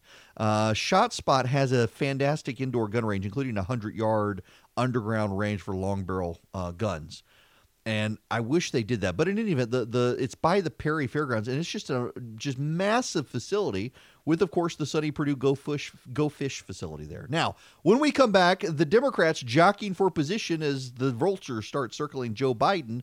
What are the Democrats going to do, and how are the Republicans going to respond? And what about a President Mike Pence? Hello and welcome. It is Eric Erickson here, the third hour of the show. The phone number, 877-97-ERIC, 877-973-7425.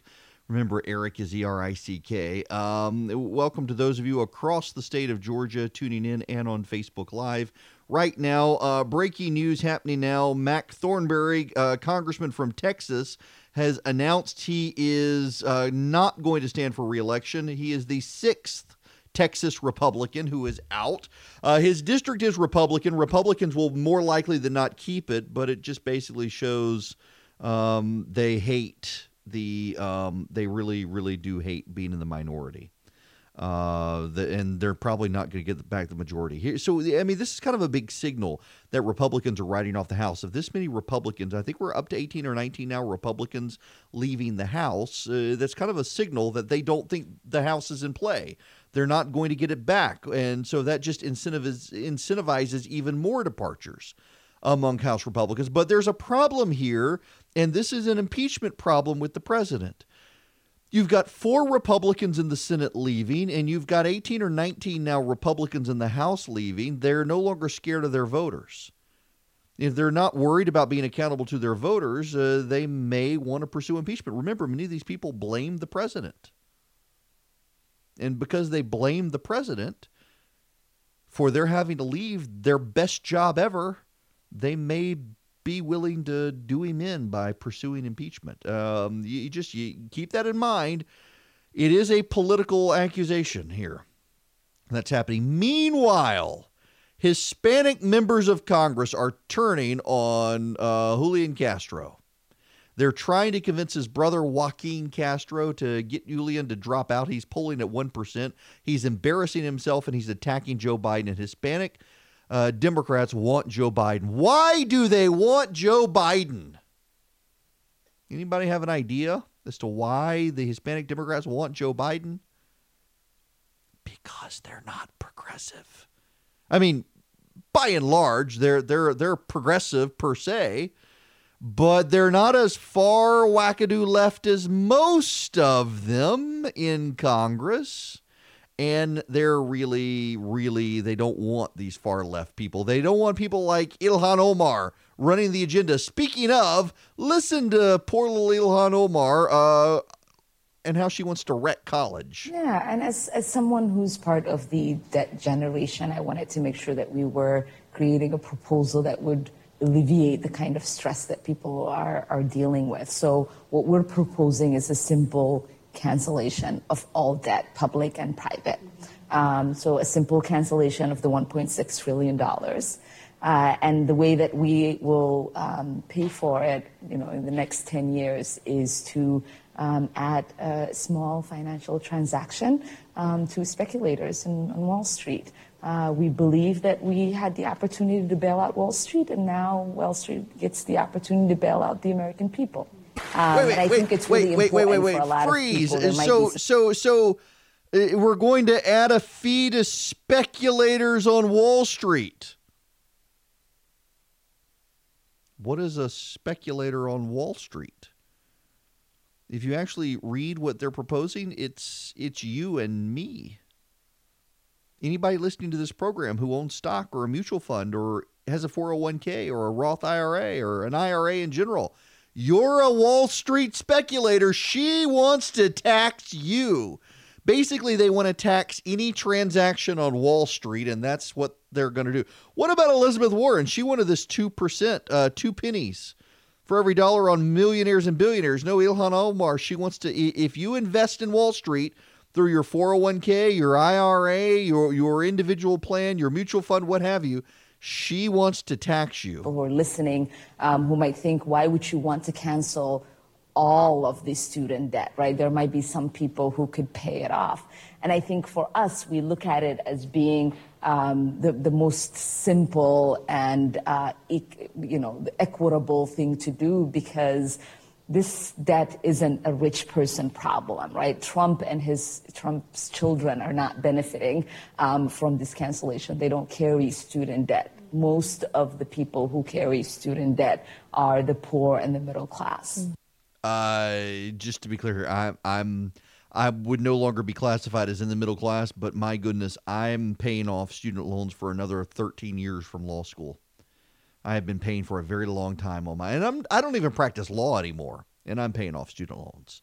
Why don't we ban student loans?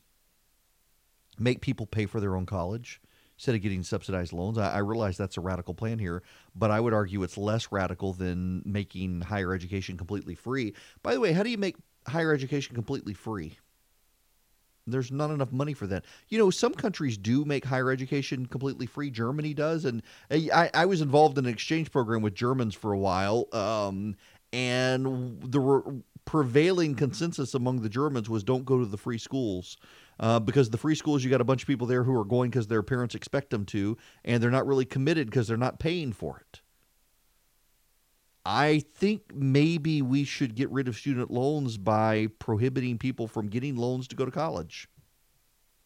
You got to pay for it. You know what that would do? That would drive down the cost of college. It would actually put a lot of colleges out of business, and that's not a bad thing. We do have a glut of academics out there.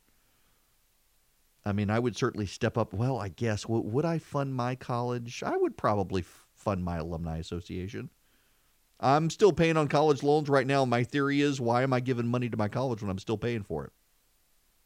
Once I stop paying for it, I'll certainly give some alumni dollars, I guess. But right now, I don't know about that. There are a lot of colleges and universities that would go under, but they are propped up right now by a subsidized student loan market that allows them to increase costs higher than inflation.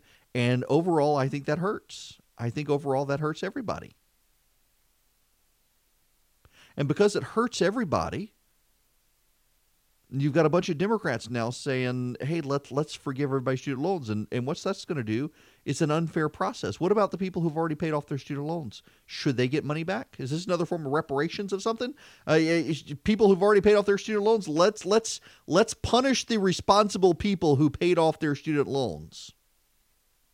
Or do we give everybody money and it's just a government handout? Or do we means test it? Oh, you make too much money. You were too successful after getting out of college. We're going to punish you now. None of it makes sense. Liberalism is the logic of an insane asylum. I really doubt they're going to ever have the votes to do this either. You know, this isn't popular among moderate Democrats in Congress. They kind of understand the problems, very much like slave reparations. Slavery reparations are something that sounds really good to the progressive element out there, but to moderate Democrats, they know it spooks voters. Even black voters don't find it that popular. It's going to hurt them. Now, I want to move on to a story. And I have hesitated whether or not to do it, but I'm looking at the clock. It's 14 after the hour. I got about 6-7 minutes where I can dive into this without diving too far and depress everybody. If you have children listening right now, now may be a good time for you to step away for the next 5 minutes. I'm giving you a chance. You are warned. I don't want to talk about the story, but the story compels me to talk about it. Okay, 3, 2, 1. The New York Times has a story over the weekend that is disturbing and demented, and were it animals, I think people would be severely outraged and take action. But it involves children. And in a society that thinks we can abort a child until the moment the child is born, or if you're the governor of Virginia, give birth to the child, let him be comfortable and then decide whether or not to kill him, it's not generating the outrage that it should. The New York Times has a story about the massive amount of child abuse that is being videotaped or photographed and shared on social media. It is a deeply demented and disturbing story. And it shows just a willful failure of not really social media companies per se, but the government itself to figure out how to solve the problem. It is horrific. And a lot of people are blaming Facebook, Twitter, Google, and the like for these things, but it's really the people using their services, and they're doing the best they can to try to deal with it. Gabriel Dance from the New York Times has been working on this story. For months, my colleague, Michael Keller, and I have been investigating one of the darkest, most depraved topics I've ever encountered. Online child sexual abuse material, also known as child pornography. What we found is deeply troubling. Images and videos of children, yes, including infants and toddlers, being raped and tortured, are traded and shared throughout the internet, flooding social media, cloud storage, and even search engines. Last year, over 45 million images, 45 million, were reported to the federal clearinghouse that's responsible for collecting, reviewing, and distributing the illegal imagery. That's more than 120,000 images and videos every day. 85 every minute of every day for a year. Every single image or video is documentation of a crime, and all are beyond the pale. I've read descriptions of abuse that were previously unfathomable to me. They've rocked me to my core. They raise fundamental questions about humanity. Just to be clear, I'm reading Gabriel Dance's Twitter feed now. We've spoken with survivors whose lives are inextricably changed, not because of the abuse, but because of the ongoing re-victimization caused by imagery of the worst moments of their lives circulating online. These interviews were gutting. One woman we spoke to, who was filmed being assaulted by her father when she was 12, talked about the devastation she faced every single day. She said, you're just trying to feel okay and not let something like this define your whole life, but the thing with the pictures is that's the thing that keeps this alive.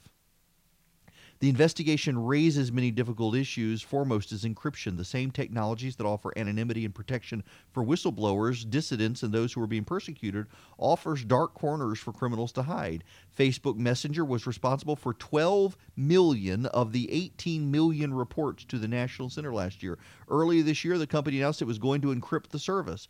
Company spokespeople told us the encrypted Facebook Messenger would effectively blind them to the content of messages, including those that are trading illegal imagery. Records obtained by the Times show that for every report of child sexual abuse imagery sent to law enforcement resulting from WhatsApp, Facebook's encrypted messenger service, there were more than 70 from Facebook Messenger. Encryption and the right to privacy is a human right. But things aren't so black and white when protecting privacy means millions and millions of reports of the worst abuse fathomable are soon to be cloaked in darkness. Our reporting showed that in these dark corners, pedophiles are sharing increasingly heinous imagery of torture and abuse with younger and younger victims. Like all things internet, people are driven to extremes, and the extremes are terrifying. I was introduced to the term hurtcore, and it's something I can't unlearn. It includes torturing, physical torture of children. And the federal response has been disappointing. Funding for law enforcement on the front lines has consistently been half of what's needed. It's meant some law enforcement have to make unbelievable decisions to focus on reports of abuse of infant and toddlers at the expense of others. They prioritize abuse of babies. The tech companies play a role, but everybody has to deal with it.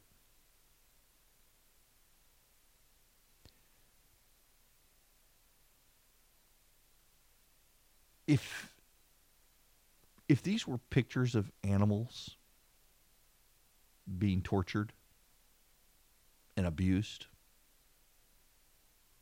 what would the response be? What do you think the response would be? I'm guessing there would be national collective outrage. And there would be demands for action.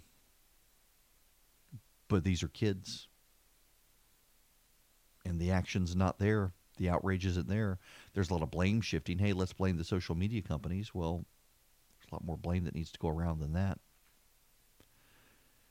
You people are sinners. We all fall short of the glory of God. We all, like sheep, have gone astray, but there's real evil in the world as well. And we as a society, as we've embraced moral relativism, what is true, what is truth,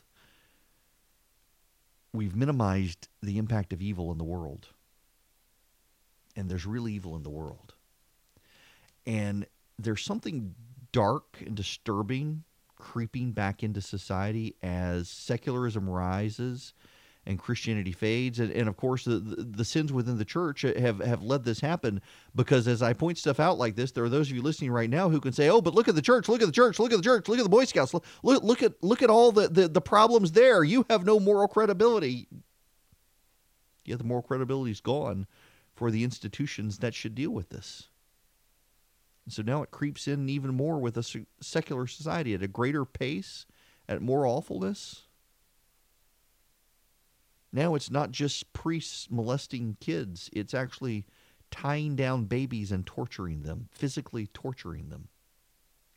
Makes me want to gag just talking about it. There's something deeply demented happening in society. And you know, I tell my kids all the time, it's stuff like this that makes me think God's real. And people will say, how can you hear this horrible stuff and think that there's a real God? He wouldn't let this happen. And I was like, no, I've read the Bible.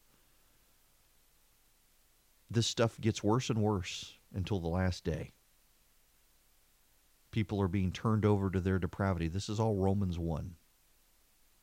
People are being turned over to their depravity. Society itself is being turned over to its depravity. God has stepped back and let us have our way, and we are seeing it. And I've got to tell you, I don't know what to do. I've got no idea what to do, but something needs to be done.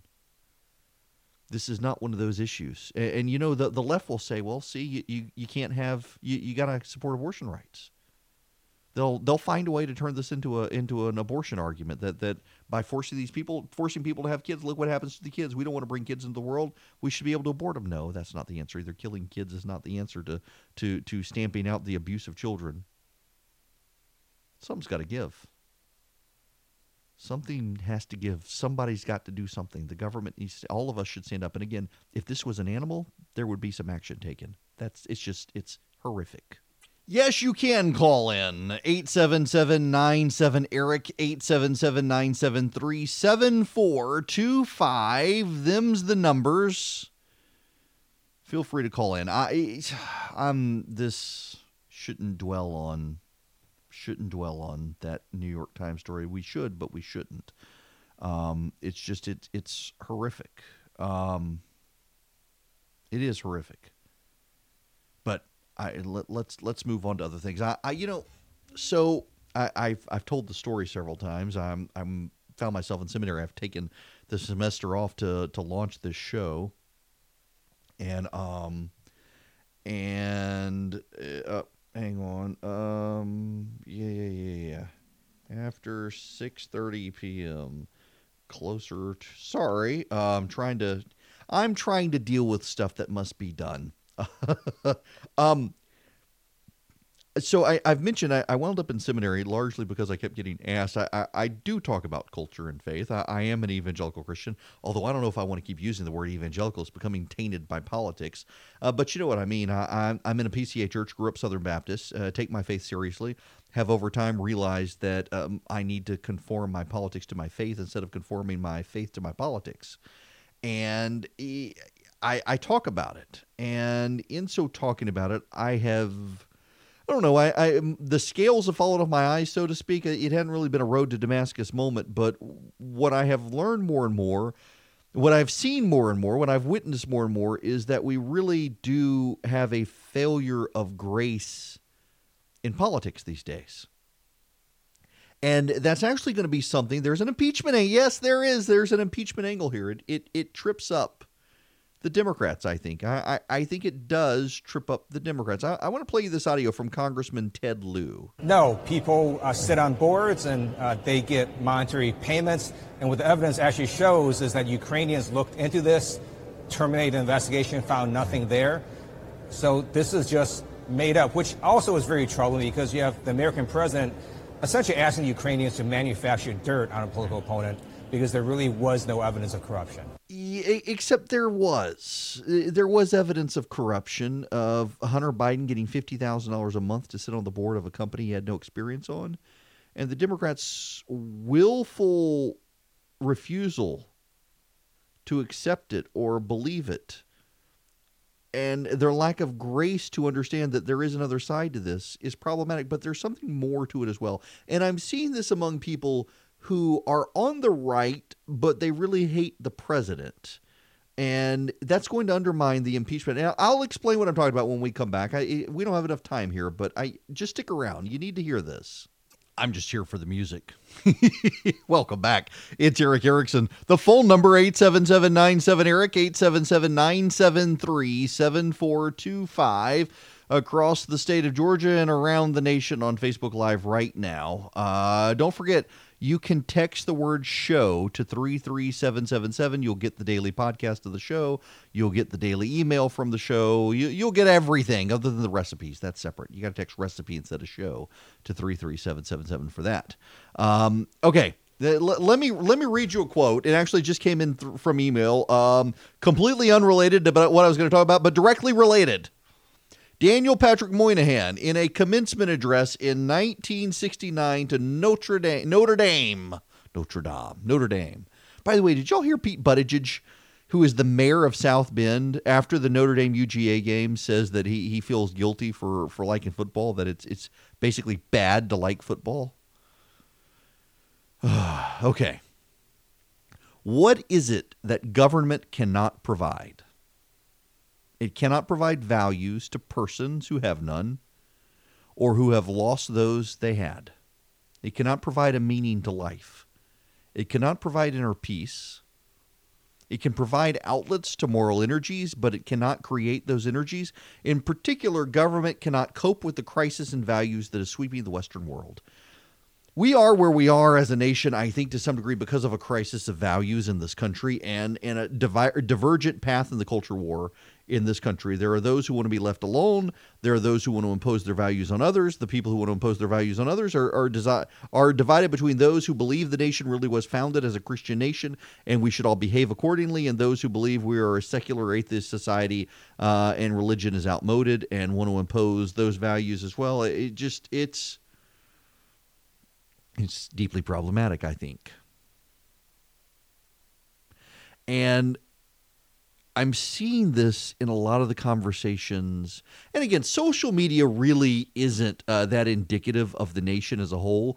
But in the bubble and echo chamber that the media and politicians feed off of, I think it actually is indicative of where things are right now. And what we see is this real intolerance on both sides towards anyone deviating from tribe. Any Republican who suggests, let's wait and see, is immediately excoriated as a heretic, burn him at the stake.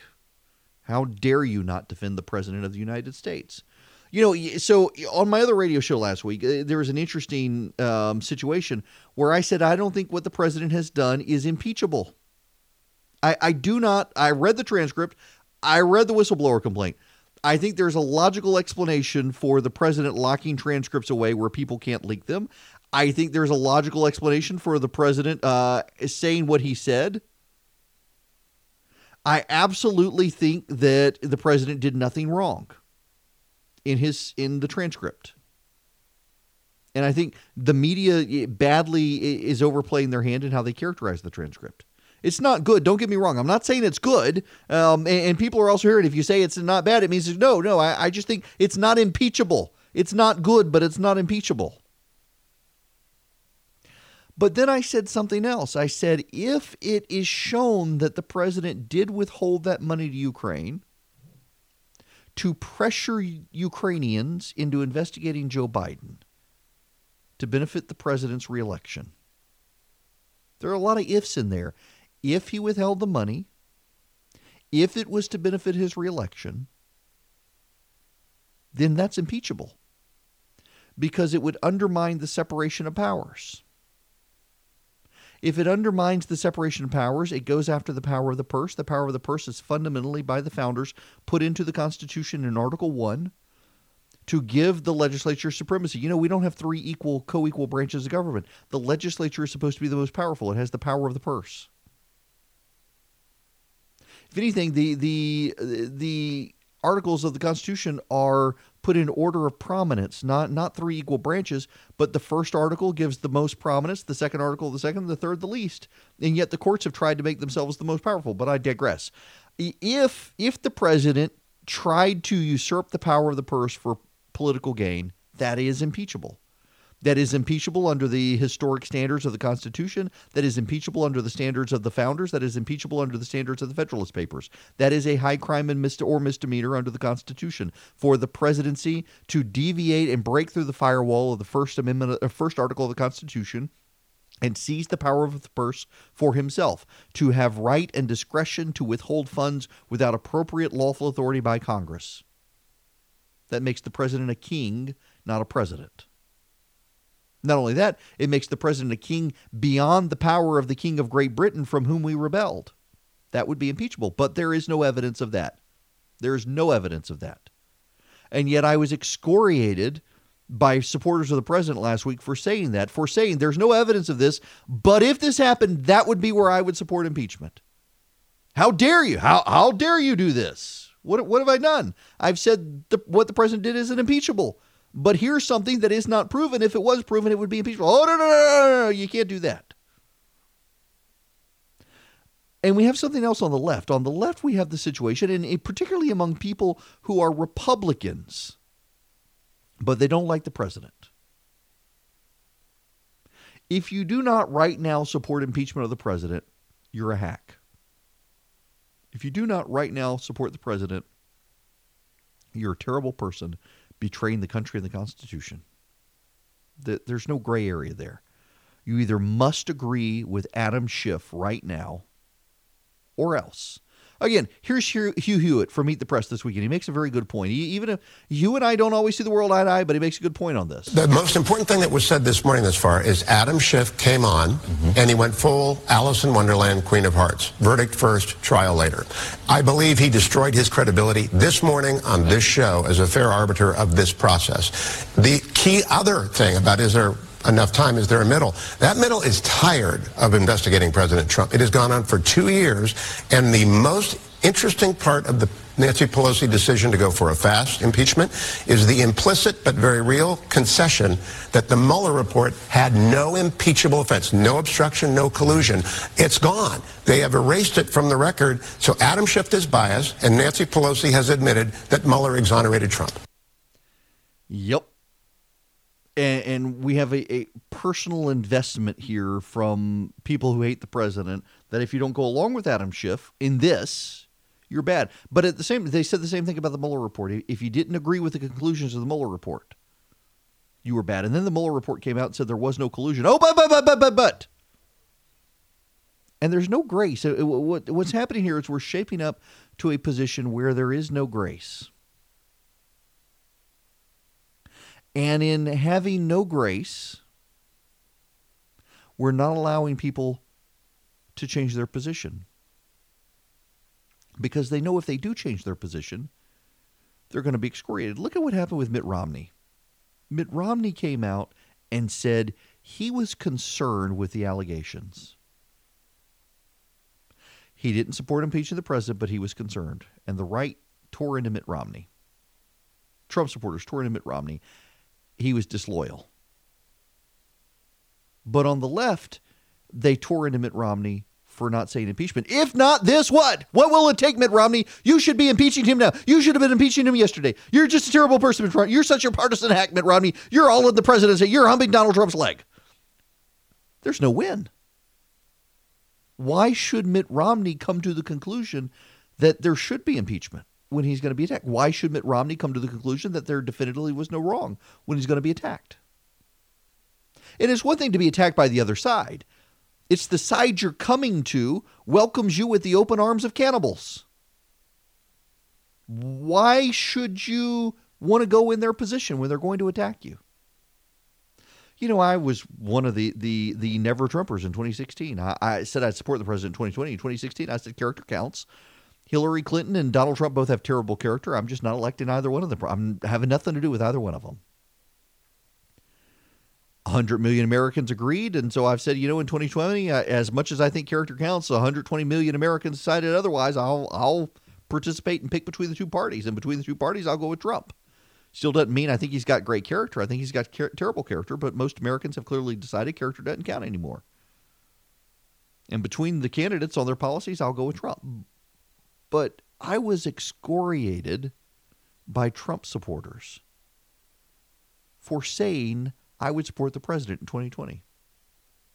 We didn't need you in 2016. We don't need you now. You know, one of the few people who didn't excoriate me was the president. He called several times. The president's called me now. Called and thanked me for that. But there's no grace in politics anymore. I mean, to be greeted with the open arms of cannibals by moving to one side makes you not want to move to that side. When the never Trumpers out there now, the diehard will never support the president, would rather a communist socialist than President Trump, even though they claim to be Republicans. When their position is you either come out for impeachment now or to heck with you forever. They really make it hard for Republicans to want to change their mind. If you're going to make people pay a price to come to your side, they're not going to want to come to your side. You know, what did Jesus say to the apostles, the Great Commission?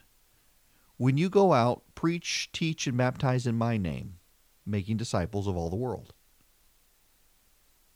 He didn't say go out and burn the sinners at the stake.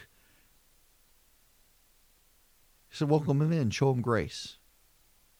Now, certainly with him, there's repentance. With God, there's repentance. You must repent. You must say, I'm sorry for the things I did. But when it's between us, you should just welcome people in. They're coming to you as a tacit acknowledgement that they're repudiating their side. When people come to the president's side who have been skeptical of the president, to want to put them at the back of the line, to punish them, to excoriate them for not having gotten there soon enough, that's not the way you play the game of politics when you want to build a coalition. And both sides right now need to build coalitions, and it's as if both sides have forgotten how the game is played. It's as if both sides really have embraced the idea of new rules.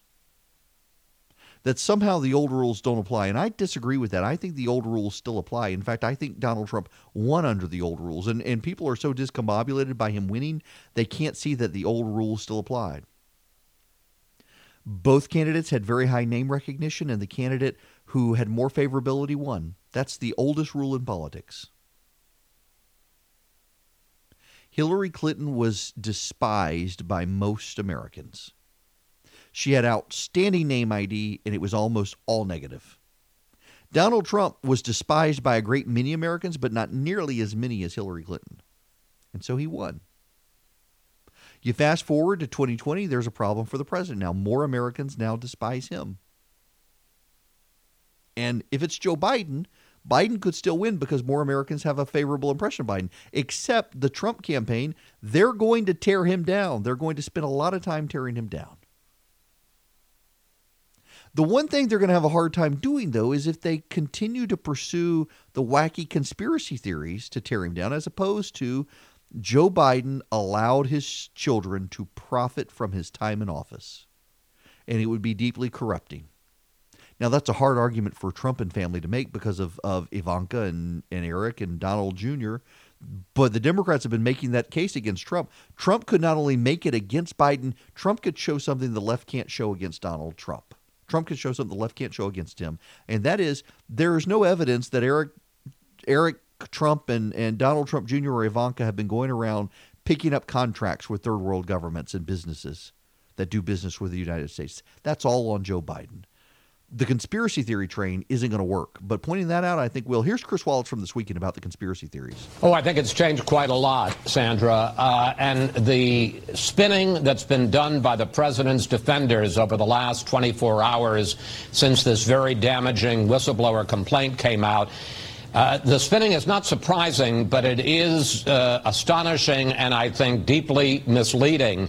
Let's look at what the whistleblower says. The whistleblower says that there was a troubling call in which the president asked the Ukrainian president to investigate and to look at the allegation of misdoing by Vice President Biden and by his son. We now have a rough transcript of that phone call, and that's exactly what happened. The whistleblower, this is back in August, said that for a very unknown and surprising reason that the administration had held up aid to Ukraine. That was not widely known at the time, but in fact it turns out that it was the case.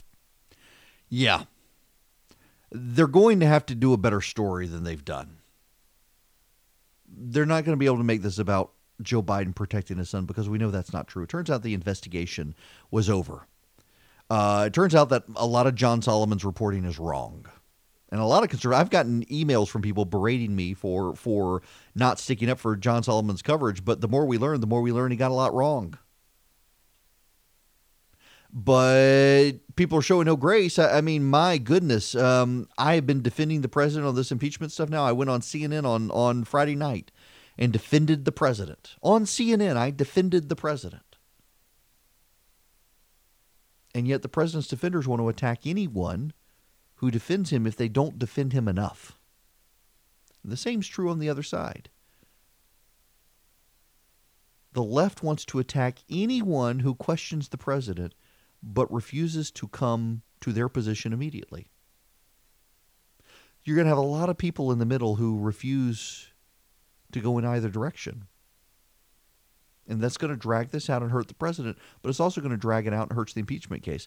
The Democrats recognize they've got to expeditiously deal with impeachment. If they don't expeditiously deal with impeachment, guess what's going to happen? People are going to grow weary of it, and they're going to start having sympathy for the president. CNBC actually has this article that if you drag out impeachment for too long, people will develop sympathy for the president. You have to deal with it expeditiously, except the Democrats can't deal with it expeditiously. They got to grant due process. They've actually got to have hearings. They've got to give the Republicans a way to make a case. They got to do that. And if it goes to the Senate, it takes even longer. Now, Mitch McConnell's already said that they will take up impeachment. If it comes to the Senate, he believes the rules of the Senate require that they take up impeachment. But the Democrats in the 1990s offered a motion to reject impeachment immediately upon arrival at the Senate. And it failed. And they created a precedent Mitch McConnell could use to reject impeachment immediately upon arrival at the Senate. In other words, to find the president not guilty based on what the House found without having a trial. And they could do that too. And if the Democrats want this to go forward, they need to think real carefully about how they're treating people like Mitt Romney and Ben Sasse and Susan Collins and Richard Burr and Johnny Isakson and Pat Roberts and Mike Enzi and the like. Republicans need to think about the same thing. It could go a long way in helping you in your position, whatever your position is, if you offer grace to the wayward people who haven't made up their minds. Neither side wants to do that. It's going to hurt them both. That's right. How many of you have done this today? I can see in real time. Oh, yeah, we got a few. Recipe to 33777. I honestly, I haven't decided what I'm sending out. So I set several of them, and then I have to decide what I'm going to send out. I sent out corn fritters on Thursday last week, and I had to resend it because I forgot an ingredient. I may have to do a dessert. Maybe something healthy. I don't know. We'll see. Text recipe to 33777, and on Wednesday or Thursday, I'll email you a recipe of something. I'm a big believer in breaking bread. Transcends the partisan divide these days. Now, there is news. It is happening right now. Last week, there was an allegation at the school where Karen Pence works in Virginia that a sixth grade African-American child says that older white boys in the school held her down and cut off her braids and called her hair nappy. It became a huge story in large part because this is the school where Karen Pence teaches. You know, the left has been out to get Karen Pence for doing this. This is very much like my kids. My kids go to a classical Christian school in Macon, and it's very ordered. It does not use Common Core, which is fantastic. It uses real math. The kids have to learn Latin. They've got to argue. They've got to do dissertations, things like that. Very, very, very detailed and rigorous academic training. And it's Christian. And to get into the school, your parents have to have an interview based on their faith testimony. If your kid transfers in from middle school, they got to be active in a youth program at church.